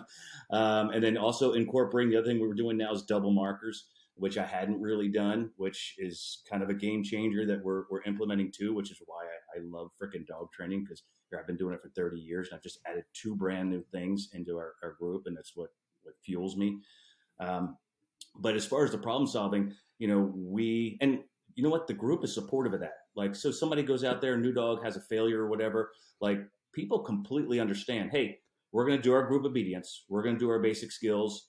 We'll have a trainer running detection over there, and then there's going to be a group of us roundtabling, getting, and that's, I didn't mention this in the beginning, but we always do a debrief with the group, which, let's learn from others' mistakes. Let's have that vulnerability. Let's be able to, take our egos down a notch. And if there's an issue, then let's talk about it. Or if you screwed up, like I try to encourage that, like, let's take ownership of it. And, you're volunteering that information and putting it out there so everybody can learn. Because if you made that mistake, then chances are somebody else is going to make the same mistake. So then we will, if it's a non-engagement issue, then, get the specifics, exactly what happened. What were you doing? Do we have a handler issue where now he's like through the roof? The dog was confused. The dog didn't have target lock, or was he overwhelmed? Okay, is this something where we need to push in? And that's the thing, is the seasoned handlers here, they can be a part of training, right? Like if we're running a search, and especially I like to run the new dog first. You run your search, you run your scenario. Guess what? You're going to be cover for the next guy. He usually runs with 2 or 3 cover. You're going to watch every other handler go through this, and you're going to watch how they handle it. And these new guys can learn so much just by watching the seasoned handlers. So I don't want guys sitting in the car, and then so that's, we will make everybody in the group be a part of whatever the scenario is. And generally they're excited about it, especially if you guys aren't running reality-based stuff. You will see like guys get really excited about it because it's fun. And then they're like, well, I want to see what the next guy does. I want to see how he handles this, and I found honestly that handlers are probably their own worst critics, because they get so hard on themselves. And so we preach that, hey, you got to come into this with a vulnerability, and then I also preach, hey, if somebody screws up this and you're watching, this shit stays within our training group. Like, he should not hear from somebody on his shift about how he, instead of, and this is something I'll do too with the blue guns. You can do this. So I'll give them a blue gun with 2 rounds in it, 2 rounds in each magazine. And when they run dry, now they got to do a mag change right in the middle of everything. Right. So they got the guy, the gun in his head, he goes to shoot, they go to engage, and then they run dry. And it's like, you better get that thing in order. And so they're changing magazines. And I've had guys that like grab, not a magazine. They grab their flashlight and they're trying to put it in their gun, right? Because they're freaking through the roof. And it's like, those are the mistakes I want these guys making in training, because I don't want them to make it on the street. And so if they do make these mistakes and anybody watches, they better not hear that from somebody else within the agency, because it's like, these guys are, it takes a lot of courage, right, to put yourself out there and look like an idiot during these scenarios. And because you're showing that vulnerability, it stays within the group. And guess what? Then that breeds like a team, unity, and like a group, much more tight group, which K9 needs to be, right? So, went off on a tangent there. So, so anyway, what you're saying is, so we'll bring in season handlers and we'll watch. And then if somebody comes up with like, hey, have you tried this? And sometimes, man, it's like, but why didn't I think of that? Right. Mm-hmm. And it's like, so it's I feel like we're stronger. We've got more input. There's not just one guy trying to work all this out. And then, it just makes for better training, because at the end of the day, it's about going home safe. This is a serious freaking job. I take it serious. And if I got a team out there that I feel is subpar, like, that bothers me. Like, just the other day I heard they're like, hey, so-and-so's out on a shooting, they're searching with them, with their dog. And I'm like, oh crap. Like, how's that dog been performing? How's the handler been performing? The handler's been struggling, whatever. And it's like, it's not points, right? It's life and death with a lot of this stuff. So, so it's, I feel that pressure, right? So that's what fuels me when we're training. It's like, we're not sitting around smoking and joking. Like, tomorrow you guys could get the freaking call and you're going to be on the front line, and I know I'm preaching to the choir with you guys and a lot of your listeners, but K9 is the front line out there. SWAT gets a lot of the goodies. But if you look at who's going to be involved with doing the most work and confronting the one percenters, it's K9 and it's the handlers. I say that a lot, and I tell administrators. So, like, where you're at, and not necessarily where you're at, but in California, like, you're a lot of those large agencies and a lot of those municipalities are not resource poor. Yeah. So those, like, we had Daryl Gunn on, and Daryl's fucking the man from LA County, right? And he'll tell you, he was like, bro, we had everything we wanted. We had helicopters, we had boats, we had we had MPC, we had everything we ever wanted and ever needed. And they got to focus exclusively on that.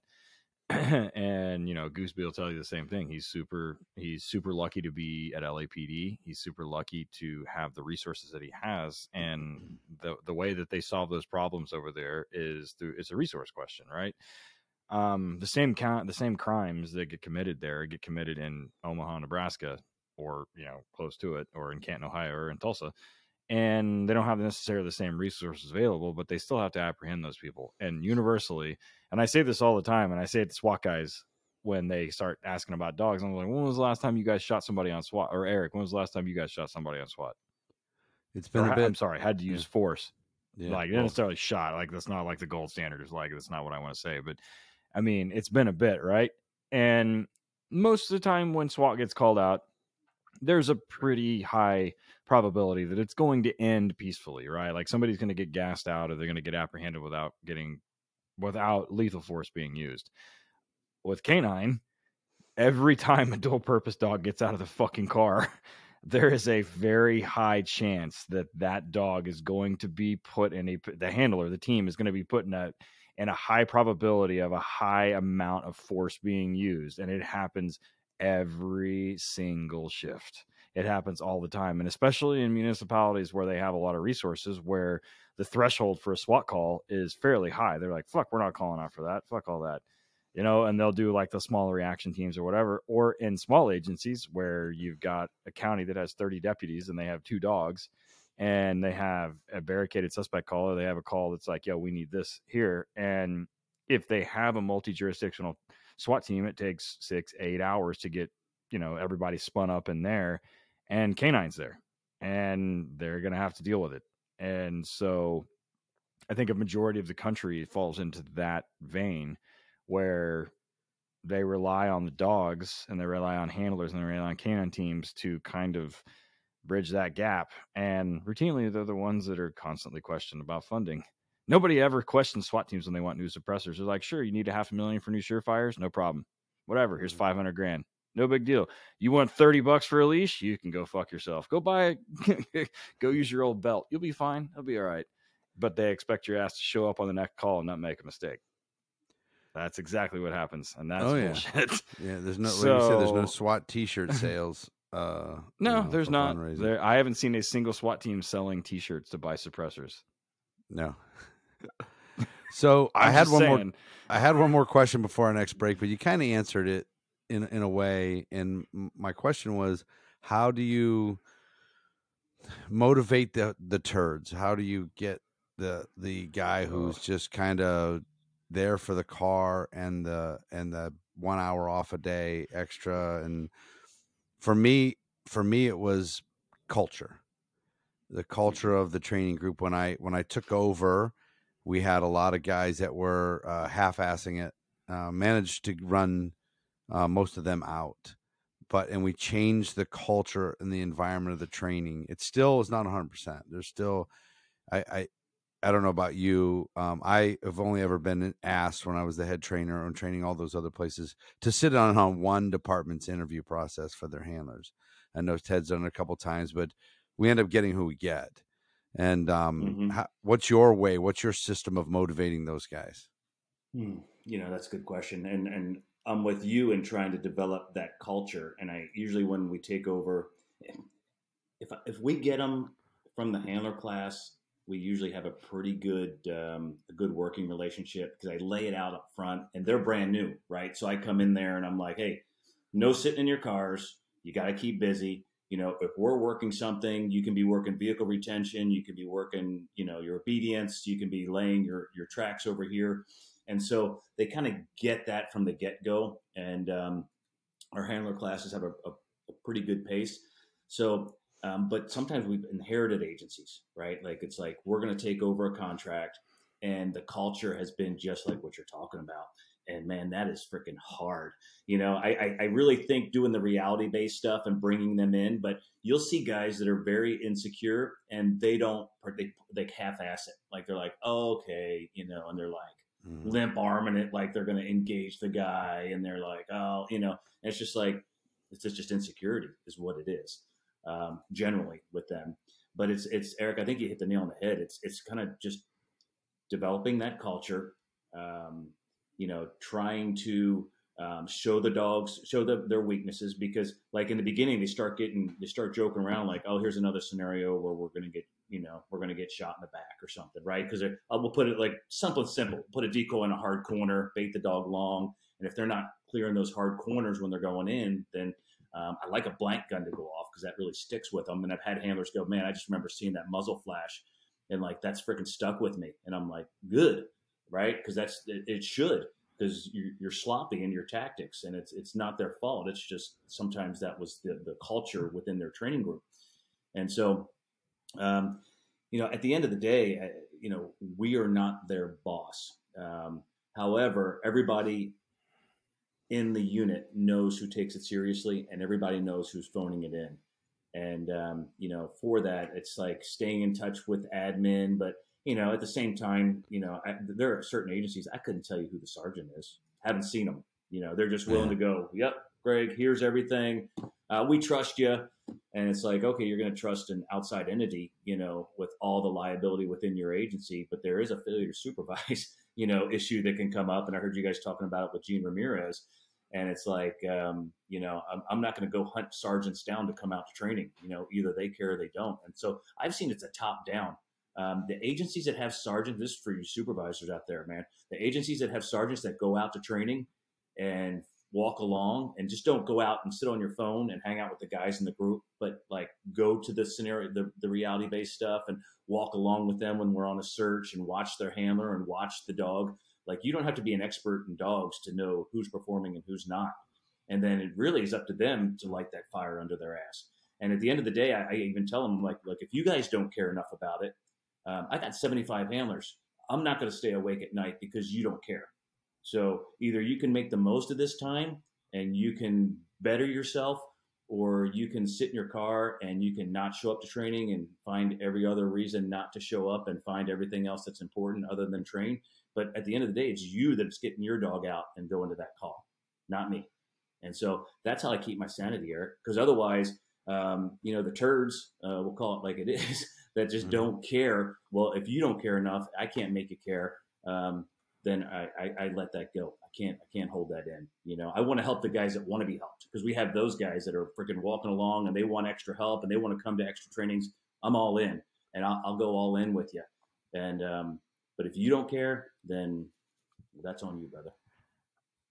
One of my handlers, and somebody that I consider a friend and also a mentor, I guess a peer in some respects, who's been on the podcast, runs a large training group kind of close to here. And one of the things that he's constantly yelling at people is, everyone gets the dog they deserve. I'll use that. I love that saying. Yeah. And every time he says it, like, I look around and I'm like, who's he talking to? Yeah. He's one of those guys. He's another one that he's been on the podcast. It's Anthony Moore. He's been on the podcast before. He's a fucking fantastic trainer, fantastic handler, and has a new dog from us. But he's runs a large training group that he doesn't have a lot of tolerance for horse shit, and he deals with it in the Anthony way, which is patented. I guess trademarked. I don't know about patent, but it's probably trademarked. But and I don't disagree with it 100%. I mean, you're saying it, and another agency kind of came to me and they said, we have a dog. It's kind of whatever, and they said, and the handler also kind of I'm like, well, we can't fix that. Like, I'm not here to like give pep talks to guys that I don't train or don't train with, and like, it's a fundamental problem with handler selection at that point. Like, and there's nothing I can do about it. I mean, I can talk to them.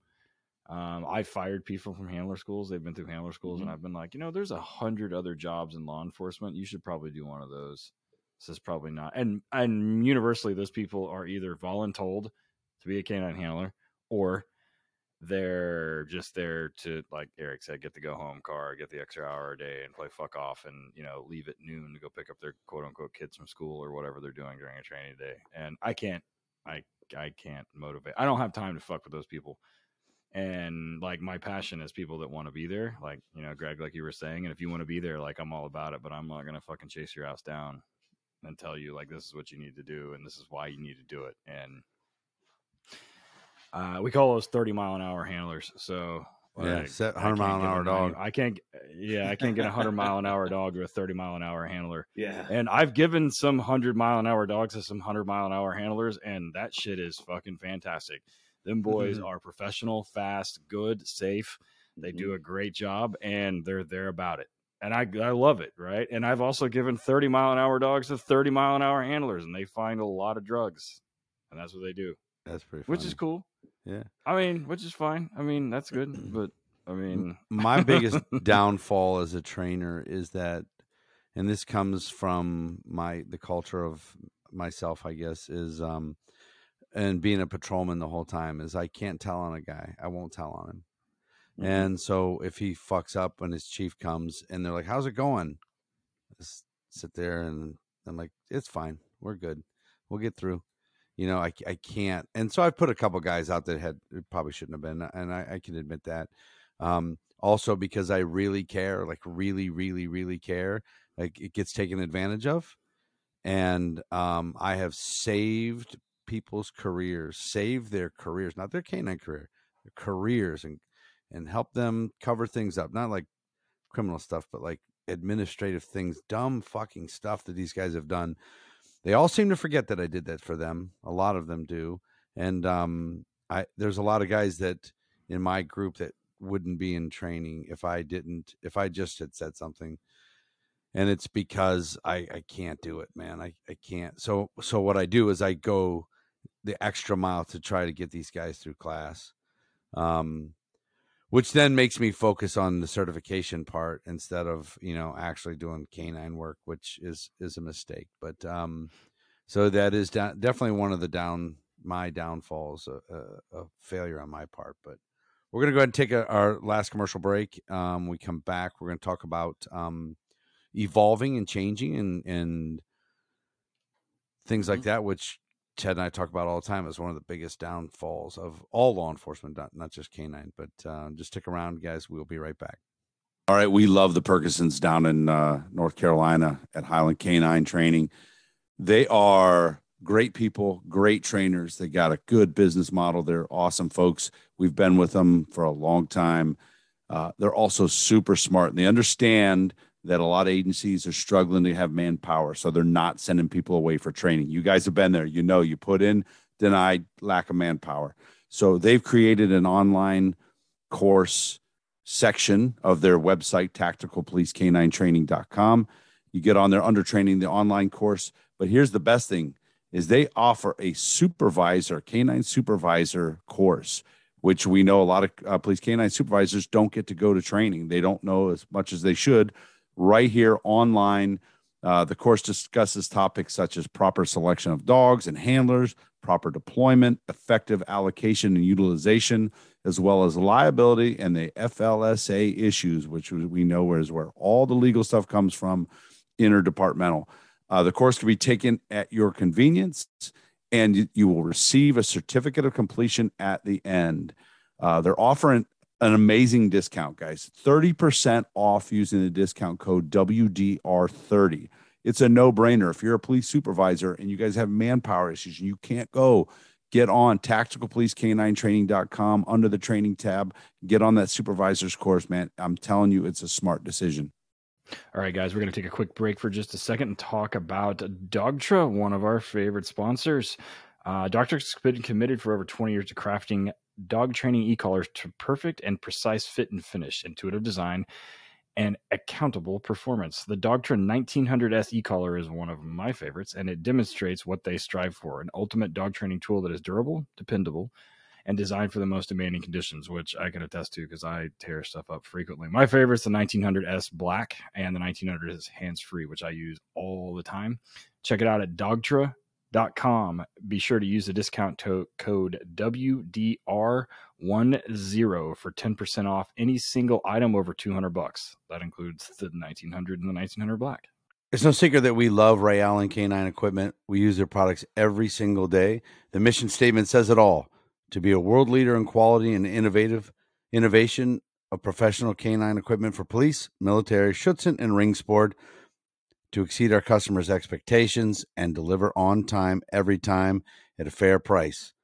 We full-heartedly believe they've held to that, since it is our go-to one-stop shop for everything canine. Not everything canine alone, guys, dogs in general. If you train dogs, if you have a dog, everything you need for dog or canine, check out Ray Allen Canine Manufacturing, rayallencanine.com. Use the discount code WDR10 for 10% off. Super excited to have American Aluminum Accessories on board with us here at the podcast. These guys manufacture a wide variety of products, from high-quality cam locker toolboxes to an extensive line of products designed to meet the ever-changing needs of the law enforcement community. Around 1992, due to the demand for safe and secure transport for a local law enforcement agency's canine unit, they introduced the very first in-vehicle Easy Rider canine container. So it was basically what we now call just our inserts.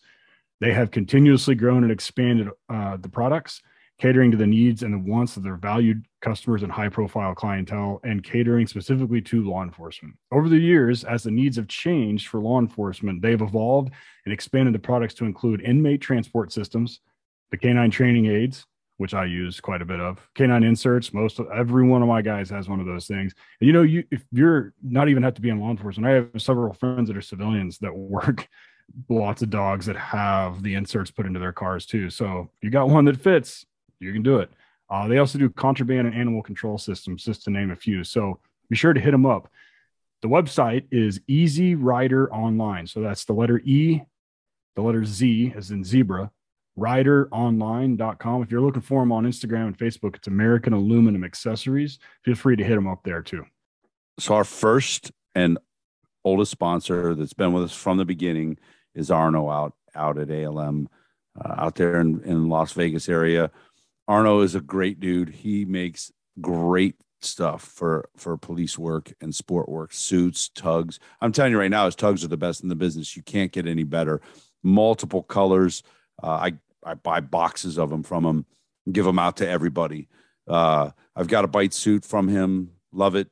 I've had it for a little over 3 years, and it's holding up like a champ. Ted's got a suit that he's had forever from ALM. We wouldn't go anywhere else, man. We love it. Arno is such a good dude. His ALMK9equipment.com is the website. Get on there. He's got pre-made suits. He can do custom suits based on your measurements. He's got stuff already made up. If you kind of get a kind of generic large size, maybe for everybody, the colors he has, man, is really cool. He can put a lot of stuff on those suits. Check him out, ALMK9equipment.com, and use the discount code WD Radio for 10% off. Running a kennel is one of those things that I always worry about, is cleanliness and safety of dogs. And it seems like it's an ever-changing issue, being able to house dogs and move things around, everything else. So the guys at Horizon Structure make this as easy as possible. Literally, the only thing you have to do is have water and power hookups, and they deliver it, and you can put dogs in that day. And it comes on a trailer. They just drop it off. You plug it in, put dogs in it, and you're ready to rock. You keep them clean, you keep them safe, you keep them cool in the summer and warm in the wintertime. And it's completely custom. You can go complete mild to wild. I've seen some that were stainless steel all the way from top to bottom on the inside. And then I've seen some for a bulldog breeder that, had smaller gates because those things can't jump. So if you reach out to them, they're sitting there waiting for you to call and help you through the custom design process. They have everything from 2-dog ones up to, I want to say like 18 or 20. It's a lot of, you can put a lot of dogs, indoor, outdoor runs. So anything you've ever dreamed of, they've got it, or have done it, or can do it. So they've taken all the guesswork out of building it. Everything is pre-done to your specifications, and it's assembled, dropped off, boom, you're ready to rock. Things are amazing. Rigney has one. We've had him on the show a couple of times. Go check out his Instagram, and you can see he's posted it up there before. Go look Horizon up at Horizon Structures, spelled out. On the internet, it's horizonstructures.com, and you're going to look for the link in there that says commercial dog kennels, or give them a call, 888-447-4337. They'd love to talk to you and get you started on the way. All right, everybody, we are back. Working Dog Radio, broadcasting the bite. Ted Summers from Tulsa, Oklahoma. I'm Eric Stambro from Canton, Ohio. And with us from out in California, Elk Grove, is Greg Tawney from DTAC K9 and co-host of Police K9 Radio podcast. Rich Hartman is his co-host. So, I on a side real quick, Greg, do you do jiu-jitsu as well? Like Rich does? I don't. I feel left out. Like that's like what everybody's doing, the whole, with Joe Rogan. And I just had a couple crazy Australians out here, and they're doing it too. Those guys, whew, man, the Origin guys. Origin and Strong Life Project. Sean and Tom, great guys. Like had a fucking blast. But yeah, same thing. Like they're in it out there. It's like sweeping the country. I don't know, man. I'm 56. I got a torn meniscus in my knee. I do work out every day, but like I'm kind of smart of how I do it, and I'm just so worried in what I do if I get in there and get tweaked. Like what it's so physical with the police dog aspect of it. I'm like, man, I don't want to be hobbling around out there on area searches and shit like that. You don't start jiu-jitsu with a torn meniscus. You get torn meniscus. You don't start that way. But my point is, if you guys go out and visit Rich, or if Rich comes and you get a chance to roll with him, he is no joke a bad motherfucker. Mm-hmm. And so his co-host, he's on there, and you kind of think you know him from listening to him or seeing him on the podcast and listen to him talk about training. But he's a purple belt, and he's like rolling with a fucking gorilla. And I went out there to his gym with him and rolled with him a little bit, and he was very nice. He punished me, but was very, very nice. Let me get out of a couple. Fucking arm. No, he put knee on belly, so he put his knee up like in my. Oh, super polite. He put your knee in. Man, and he let me get out of it. He let me. Fucking Rich. I'm not getting out. Okay. He's a fucking monster. And I talked to his instructor, and he should be a brown belt. He just doesn't go consistently enough. He's no joke. Like, he's legit a strong, long-armed, big hand, technically proficient monster to deal with. And I love him for it. I think it's great. Yeah. Yeah, I wouldn't tussle with him. That's for sure. Fuck no, man. You're braver than me getting on that mat. I'm not fucking around with him. Yeah, I'm stupid. I was the oldest person there for sure. He's dumb. Well, good for you still doing it, dude. Yeah. I got beat up. He'll tell you a story. I got my ass beat by a 105-pound Asian girl. Like she's like 19. Turns out she's she's like some wrestling champ or some shit. And so Those we are the go to worst roll. ones. She's a white belt. I'm a white belt. Yeah. We're it's the last 5 minutes. And I said, "Hey, you want to roll?" Well, I'll go slow. I'm not going to try to crush her. You know, I'm 100 pounds heavier than her. And She was on you like a spider monkey. dude, it was like fighting a booger. like fucking immediately. She goes, "Yeah, I'm going to go slow." So we slap hands, bump fists. She does a blast double like immediately. A blast double leg takedown, like perfection. I actually flew through the air. I just laughed my ass off. I landed. I'm like, this is slow. And then it was just 4 things touching me at all times, both feet, both hands, all the time, going around. And I would just get out of something. And next thing you know, over here. I'm like, God, you were wearing me out. And I told him afterwards, because he was rolling somewhere else, that girl just whooped my ass. He's fucking dying. He goes, yeah, dude, she just won like some wrestling tournament. She stayed wrestling the dudes at the next class. But anyways, fun. Yeah. Well, Jiu-jitsu. it sounds like jiu-jitsu is like dogs. It has a way of humbling you, right? Just when you start to feel good about yourself, then you get that dog or you have that deployment. And jiu-jitsu seems it's good for your ego, right? I had done okay for myself in that. At that class, rolling with young college guys, I'd done good. I didn't get submitted. I submitted somebody. I got out of some stuff. I was doing good. And then the little girl just put it on me. It was great. It was a learning experience. Awesome. But anyways, always be suspect of them. Yeah. Nah, jiu-jitsu gyms, and they're like, you want to roll? But like, yeah. Why are you asking? Yeah, what who are you? I need to get a drink. I'm just trying to tick time off that 5 minutes. But anyways, so we talked about it. We talk about it a lot. We talk about it in our seminars and in our conferences that we do and things like that. And you've been training dogs like 30 years, like you were saying. And what we see, of course, everywhere, Ted and I both travel all over the country. It's the same thing all the time. We do what we've always done. Same consistent problems. The recall, and off-leash obedience is always a problem. They get every dog through the training. I'm describing myself too in the beginning.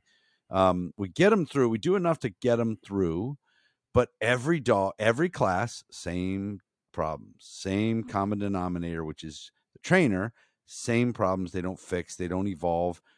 So many of them don't watch social media. They don't listen to podcasts. They don't look, and they don't learn, and they don't go anywhere. And then their training is conflict based, and it's all kinds of problem. But everything I see in talking to you, Rich, and watching you, is that you're a sponge, and then you seem to evolve a lot. Where has your training, what does it look like now versus, I don't know, even like 10 years ago? Yeah, well, there's a couple things I learned along the way. Number one, I no longer take dogs that are completely green into the basic handler course. That was like, I've had guys from other agencies show up and their dog doesn't know sit, right? And like, we bring them out and we've got a bunch of food in their hands and he's trying to teach them basic obedience. It's like, well, shit, we got 6 weeks. Like and I did them a disservice by even accepting them into the class with those dogs. And so like you're talking about, Eric, like reflecting on where I kind of screwed up. That was a big screw up on my end. I should have demanded, like I demand now, like they need to come with heel, sit, down, bite a tug, and let go of a tug. Just right from the get-go. So, and then, I'm getting dogs from Rich, which also come with the E-Collar Foundation, and they've done some searches. So we hit the ground running like the handler class we have now. Like, at the end of week 1, we're way ahead of the game, and I don't have to work the basics. So like, that's number one, is just making sure that, dogs come already with the foundation. And so that's really helped out where we're at. But outside of that is like, that's part of the excitement of what we do, is that we're not doing the same thing day in, day out. And I look back at the old time trainers back when I started, and they were doing the same damn thing for 30 years, right? Throw chains. I don't know if you guys used those back in the day, but yeah, guys hucking throw chains and all this other stuff. And there's been a renaissance in dog training. I think the information's always been out there, but we're just much more open. And I tell you, back then, if like I brought anything from the sport world, they'd be like, "You're going to get somebody killed out there with that sport shit. You don't let that dog ever carry that sleeve," and so on and so forth. And so there was a real big stigma. And so, but we don't have that nowadays, right? And like like you said, Eric, like the world has opened up, and like even like right now, like this basic handler class, we're starting 2 new things that we haven't done before, and maybe I'm behind the curve now, right? And one of them is when you came out and you did the e-collar class, you brought that e-collar tone recall and tone avoidance, and I've been playing with it. And I love it. And it just, and I can't explain it. Like, and that's one thing so Phil is a ring sport guy, right? And if you go to a ring sport trial, you will see the most beautiful call-offs you've ever seen. Like dog is going 28 miles an hour down the field, whistle goes off, not a verbal, and the dog just peels off at the very last second. And I talked to him, I'm like, how do you guys get those recalls? He's like, hey, as a puppy, we're doing whistle, for the recall to food, whistle, food, and we're building that association so that whistle really means something to the dog, and then they progress it from there. So, like your methods with the e-collar and the tone just makes so much sense from there, of just pairing it with the recall and the leash pressure and going to food and pairing it so it becomes important to the dog. And I've been using it for the outs. And I've been, we started off just like I believe, and correct me if I'm wrong because I don't want to butcher it. How you were doing you do the tone, and then you have the dog on a 15-foot, and you pull them back, and you keep the tone on until they get to you. Then you give them food. Is that how you're starting? Yep. Okay. The long tone means come find the human being. Yes, and so I think part of the problem with our training is dogs hear blah blah blah blah blah blah all day, right? The handler's just talking to them. And half the time they're not reinforcing commands, or, they say here, the dog starts to come back. They say search, or they go here. The dog looks in the room they want them to go into on a building search. They go search, That is and one so of my biggest fucking pet peeves when handlers talk to dogs. And Yeah. Eric has been at HRGs with me when I tell handlers, like, you need to shut the fuck up. You Yeah. need to stop talking, dude. Like, one command, one behavior, bro. Well, and the here is so ambiguous. Does here mean come all the way back to them? Does here mean stop and start searching in different rooms? Like, I don't think we've made it clear. And like in dog training, the problem is usually on our end, not the dog's end. They're friggin' honest. The dog is who he is. It's just we haven't communicated properly. So, like, does the here mean come all the way back? Does it mean jump in the first room? Is it second room? Well, it's different all the time. Well, that's the problem, right? So, but the tone, just like you mentioned, that stays on till you come, consistent, right? Also, it's foreign. Again, they hear talk all the time, and now here's this ee, and it just breaks through. And I really think some of the outing issues with some of our dogs, it may not be that they're being a disobedient, quote unquote, dog. I think they sometimes don't hear us, like they're in the bite. And and I've had some guys come to me, and I had a guy reach out from another state, and he had one command, like it was like foo, and he'd go foo on the dog's on the bite, and the dog's supposed to out immediately and come back to him. I'm like, dude, the dog, and he's like, oh, he's having all these problems. I'm like, that's all you tell him? Like, the dog probably doesn't even hear you. So, like, yeah. The dog's in, like, have you ever been in a fight? Like, you're gonna hear somebody behind you go foo, and then the dog's getting stemmed for it, and so now it's creating problems in the grips and so on and so forth. But I really, from what I've seen implementing the tone, and I'm a novice at it. I've been doing it a month and a half or so with their dogs, and I've used it for the tone avoidance. And in one night, I had such good success for a dog that's running around just nuking things because he had to unload and dope. And in the man search, he's biting curtains and he's biting bags and he's wanting to bite the couch. And I did 3 sessions of the tone recall, and we went in, and then I did tone stem on those objects. And that dog freaking picked it up, and then he ran in, was going to bite something. I toned, he kept running, and then searched, and then found the decoy, and it was such a beautiful thing. So that's what's exciting. So Eric, maybe you can probably explain that better to your listeners, and hopefully I didn't butcher that up too much. No, that's perfect. So I teach the long tone recall. Then I teach tone avoidance, which is basically putting an underground fence around stuff without the lightning bolt of electricity like an underground fence does. So it's just classically conditioning the dog that the tone is a warning that his behavior is about to get him corrected, which takes the handler completely out of the mix. They stop talking to the dog. There's and they can manipulate the dog around the room without talking to them, giving positions away. They can manipulate him through a building with it. And then that breaks down into the bite work. Then I do out of the ball. Now, when we talk about this, guys, I'm not saying that tone should be the out. I like the verbal to be the out, but it's out, tone, stem, out, tone, stem.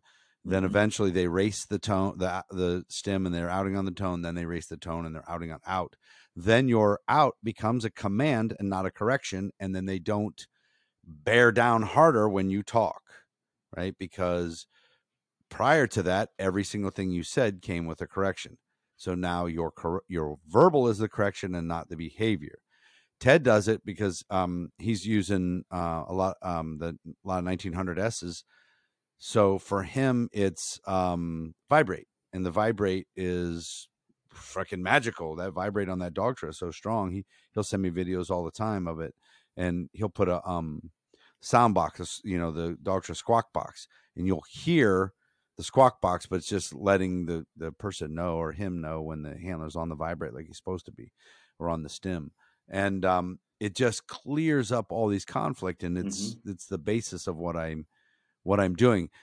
What I like about like you doing this, and I see this at every seminar I teach, someone in the group will believe that the tone will make the dog stop searching. It'll make them afraid of a dresser if you tone them off. It makes them afraid of a man if you tone them off the man. And it's like they don't understand that it's in that instant, in that minute. You're telling them, tone, leave it alone. Like, leave that alone. You've already sniffed that 3 times. Move on. And because if you let them go back the 4th time, they're going to sit. They're going to solicit. There's nothing there. Tone them off, redirect, and move.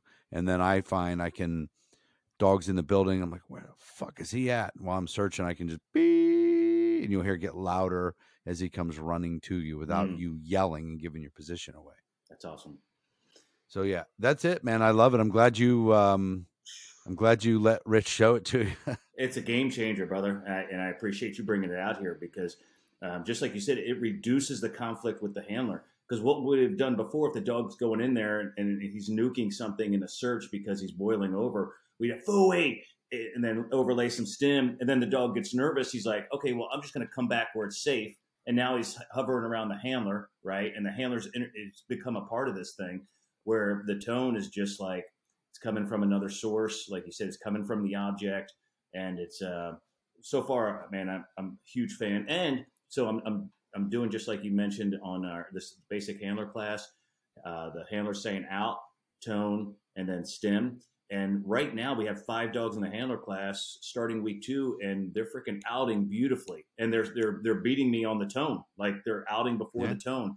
And I don't remember when I've had a handler class where all the dogs are outing so cleanly this early in the class. And so I'm a fan. So yeah, because then you can move on. You can move on to other things. And Ted and I talk about this a lot when we teach. Is you're obsessing over the out. Guys are obsessing over something that they have to do once a year, and they're obsessing over it, and it affects the way you're working. It affects the way you're training. It affects your vibe you're putting off, your energy. It affects the way you handle the dog, how tense you are. It affects your mindset. It affects all of that. Why not just get a nice clean thing that there's no conflict, no struggle, get it over with, and let's go work on cop shit, man. You know what I mean? Let's go work on some fun stuff with it. And Ted has been using a lot out of sight, where the dog's out of sight, and he's able to out and bring the dog back. And your handler, Ted, is probably blowing them away. Like, fuck, this is easy.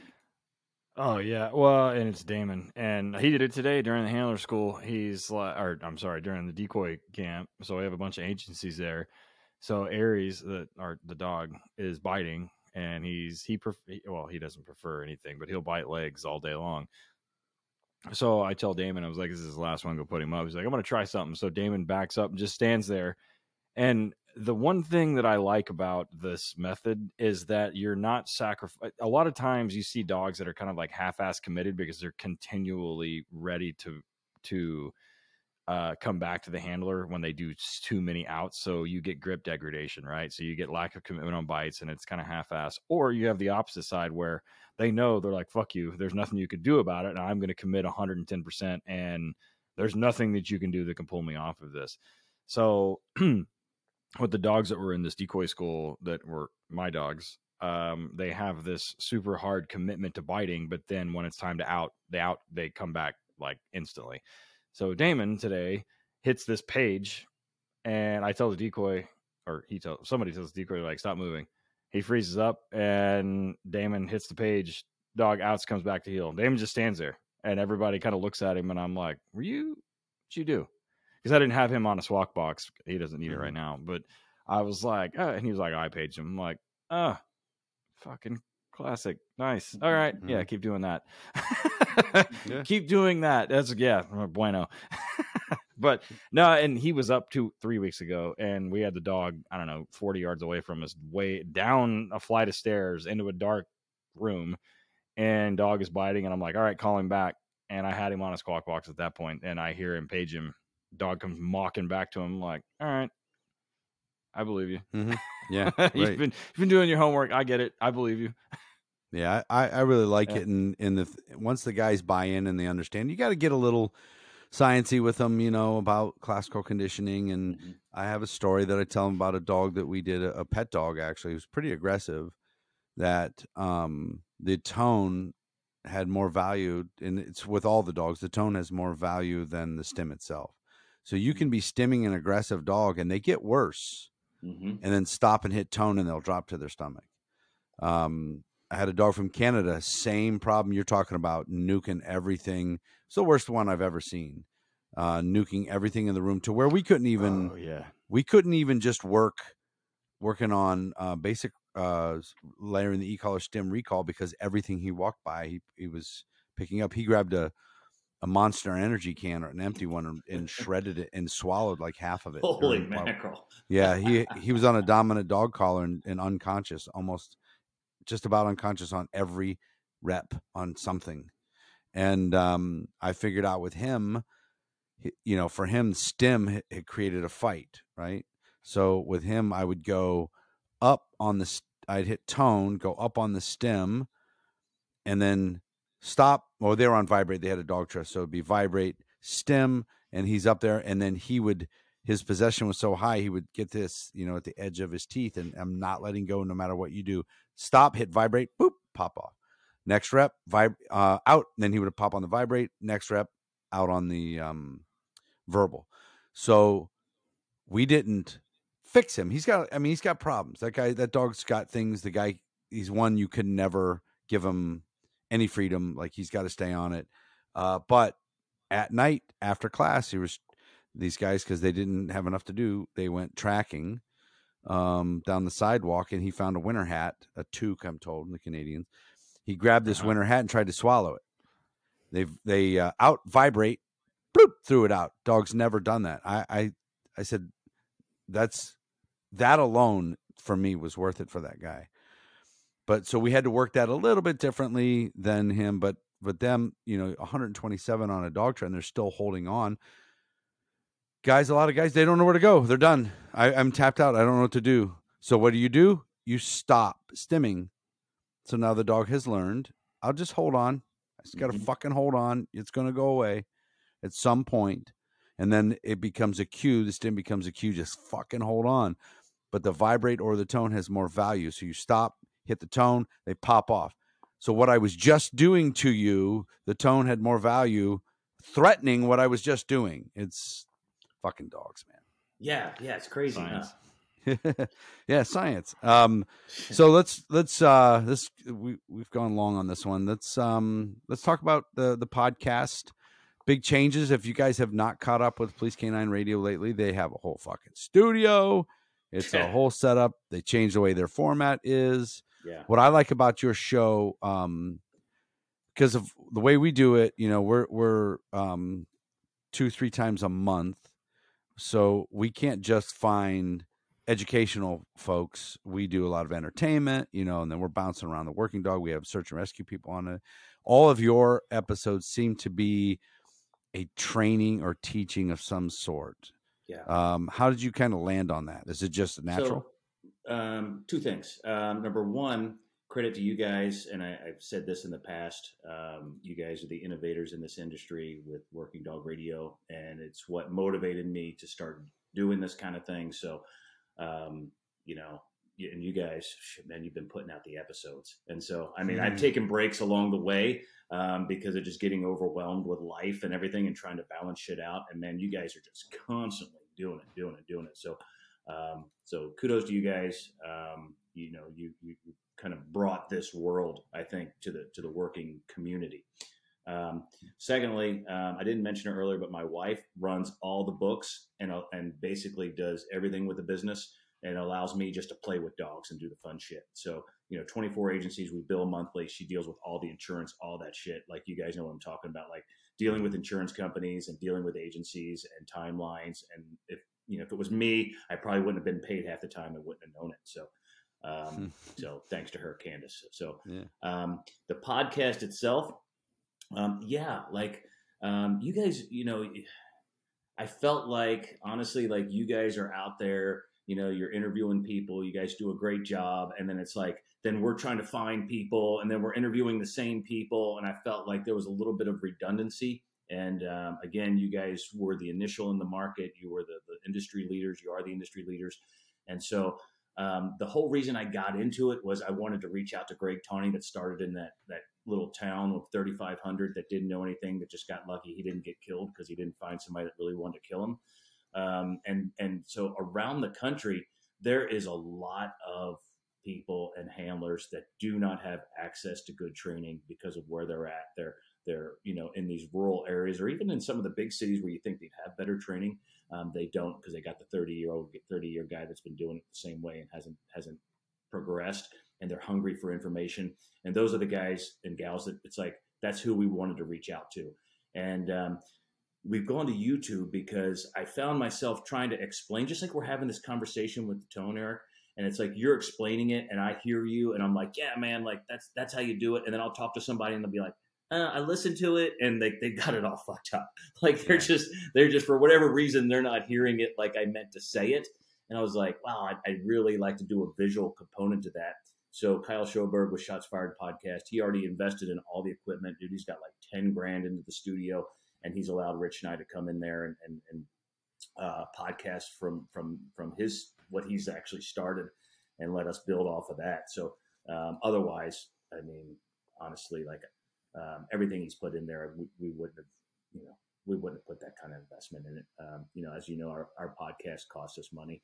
But I look at it as, again, my whole goal is to, I take what we do so seriously, and I want guys to go home safe. And I want the guys that want help, which are the guys that are listening to your podcast right now and that tune in to the YouTube or to our podcast, whatever. Like it's those guys that I want to help.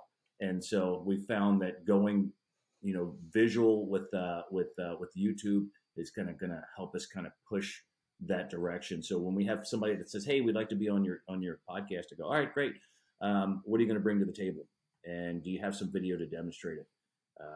Because that's kind of where we're going, is more the instructional end, like you said. Like we had Aaron Taylor on, and we did some of the tone stuff on our last one. And, we got some comments from people like, yeah, man, that's awesome.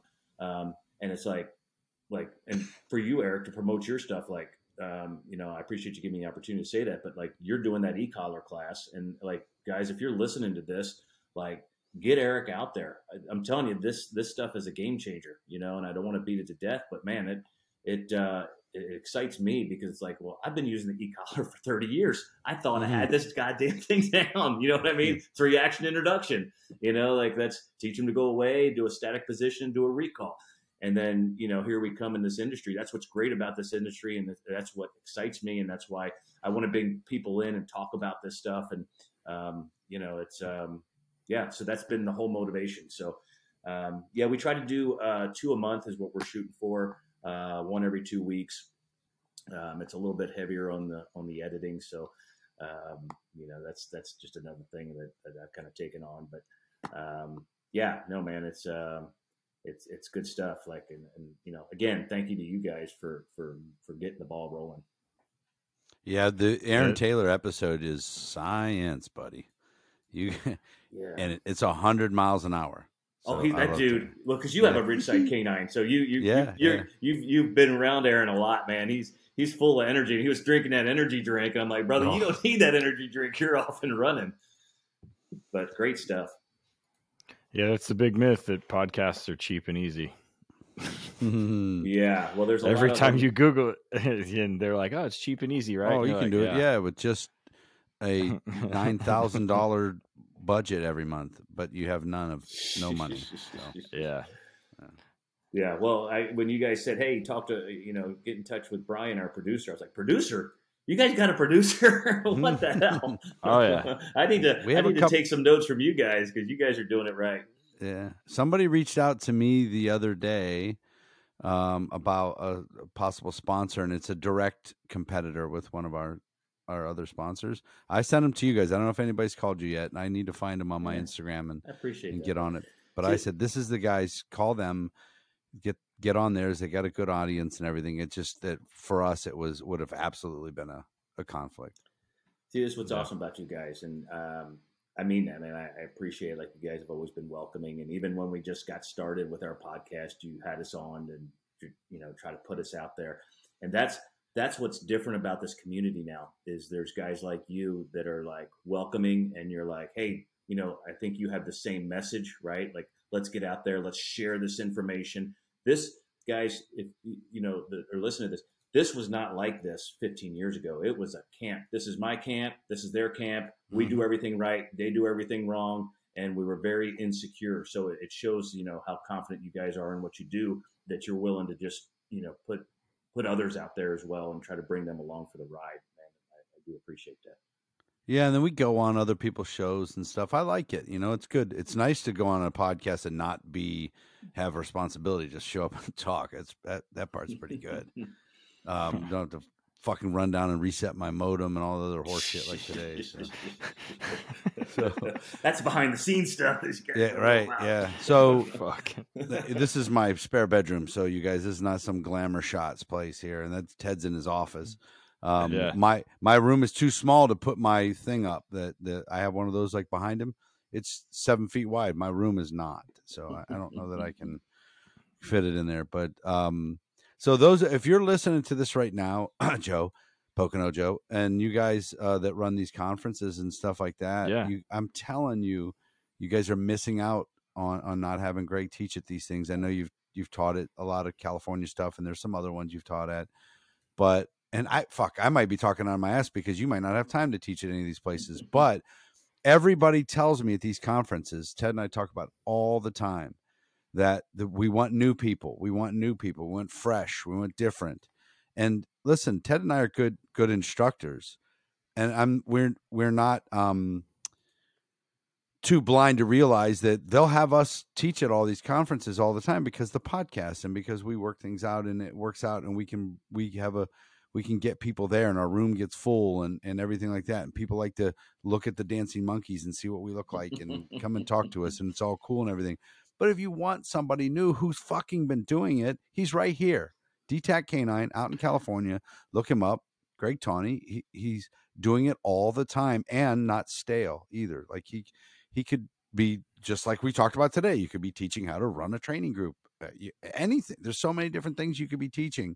And I think we get into sometimes these folks get so busy setting up the conferences that they don't they don't realize, they don't study who's new and stuff. And then like location. I mean, Greg's out in California, and I mean, Eric, this from doing conferences or seminars all over the country. Like the difference between Texas and the New England and then Northern California, the way that people do things and the way dogs are handled and the way dogs are trained and even fucking policies and everything. And it's an interesting to watch, like when those streams cross, like when you get dudes from like one side of the country mixing with that do the same job, and it's like, you do what?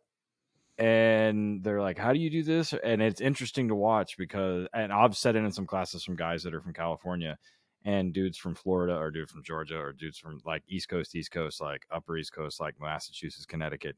Not that there's anything wrong with anything those guys are doing, but they don't do it the same way. And the policies are different. The mentalities are different. The culture is different at their agencies. Like everything is different. So everything that comes out of your mouth is like, you're speaking the same language, but I'm having some like perception issues here. Like, what the fuck are you talking about? And it's always good because everybody is on the same team. And rarely do I ever like encounter, not with me, but I'm the funny one. But so inevitably, not everybody has any problems with me, but inevitably I never see dudes that are like, combating from, I ran into a guy from a large agency in Georgia who was watching a presentation from somebody that was from a large agency in Washington State. And he was like, fuck, I've never heard any of this. I'm like, really? Like, you've never heard of this? He's like, no, that's not how we do it because such and such trainers from this area. And he was here 40 years ago. And this is how all these other trainers do it. And it's endemic in this area. And this is how everybody does it. I'm like, well, now you learn something. We have a fucking remote control. We have a remote control helicopter on Mars, and you're just now learning that there's another state in this country that does something differently. And like, they're like, that's a good point. So, and I mean, that's to me is the main takeaway from most of these conferences. You have guys that go around that are super good at what they do in their area, and they meet somebody else that's super good at what they do in their area that does the same thing. They're like, oh, that's what the bar's for at night. Well, exactly. That's when the most valuable conversations happen anyway. Right. So give us your socials. Where can people find you? Not your social security number. I mean, you can send I don't do that. I won't fall for that again. Money. Yeah. Don't do that. So I'm not doing the Facebook thing anymore. They actually cut me off for some reason. I don't know why. Maybe they thought I was a domestic terrorist or something. But anyway, I'm on Instagram, DTAC Canine, DTACK. The number 9. That's really the best place to find me, other than just looking us up on the podcast and stuff like that. I try to always have our email out there. My email for anybody that wants to get in touch with me. And I'm Eric, and I've listened to you talk about it, and Ted, I know you're good about it. Is like if somebody reaches out and they have a problem, I do my best to try to work with them the best we can, through text messages and sending videos and talking on the phone of helping them solve their problem. So I am available for that. I mean, that goes in line with my mission statement with helping guys out there that want to help. And so you can reach my email is trainers, TRAINERS @DTACK, the number 9.com. And then I have, of course, a website at dtack9.com. Nice. Like it. What about you, Ted? Where are you at? Ted_Summers on the Instagrams. My Facebook is something similar. Nothing important, but Instagram's the easiest way to get only for work stuff. And then working_dog_radio for the podcast, HRD Police Canine for the HRD side of it. I also, since Papa Elon took over Twitter, I started a Twitter account, and I was promptly banned or locked down 3 times in a row because apparently I post pictures of and videos of dogs finding drugs and dogs binding bite suits, which is still fairly fucking scary for the Twitterverse. So I just saw a vagina on Twitter this morning. What the fuck? Well, Elon Musk is in there now. He'll probably exactly. So things are changing. I mean, terrorist and exactly. So I'm on Twitter, but I'm not very active on it. It doesn't matter. What about you, Eric? Instagram Van S Canine. Facebook is also Van S Canine Academy, but those are linked, so it's the same. Just go to the Instagram. WorkingDogRadio.com is the website and we have all our merch on there. We have some really good T-shirts on there. The Stellan is my safe word is flying off the shelf, but we got we can put that on a lot of shit. You can put that on T-shirts and hoodies. The hoodies we got coming out right now, real thick, I guess, real nice. And then if you got to email me, Eric at vanScanine.com. And that's it, man. Greg, I really appreciate you coming on. Thanks for sticking through the audio problems we had in the beginning.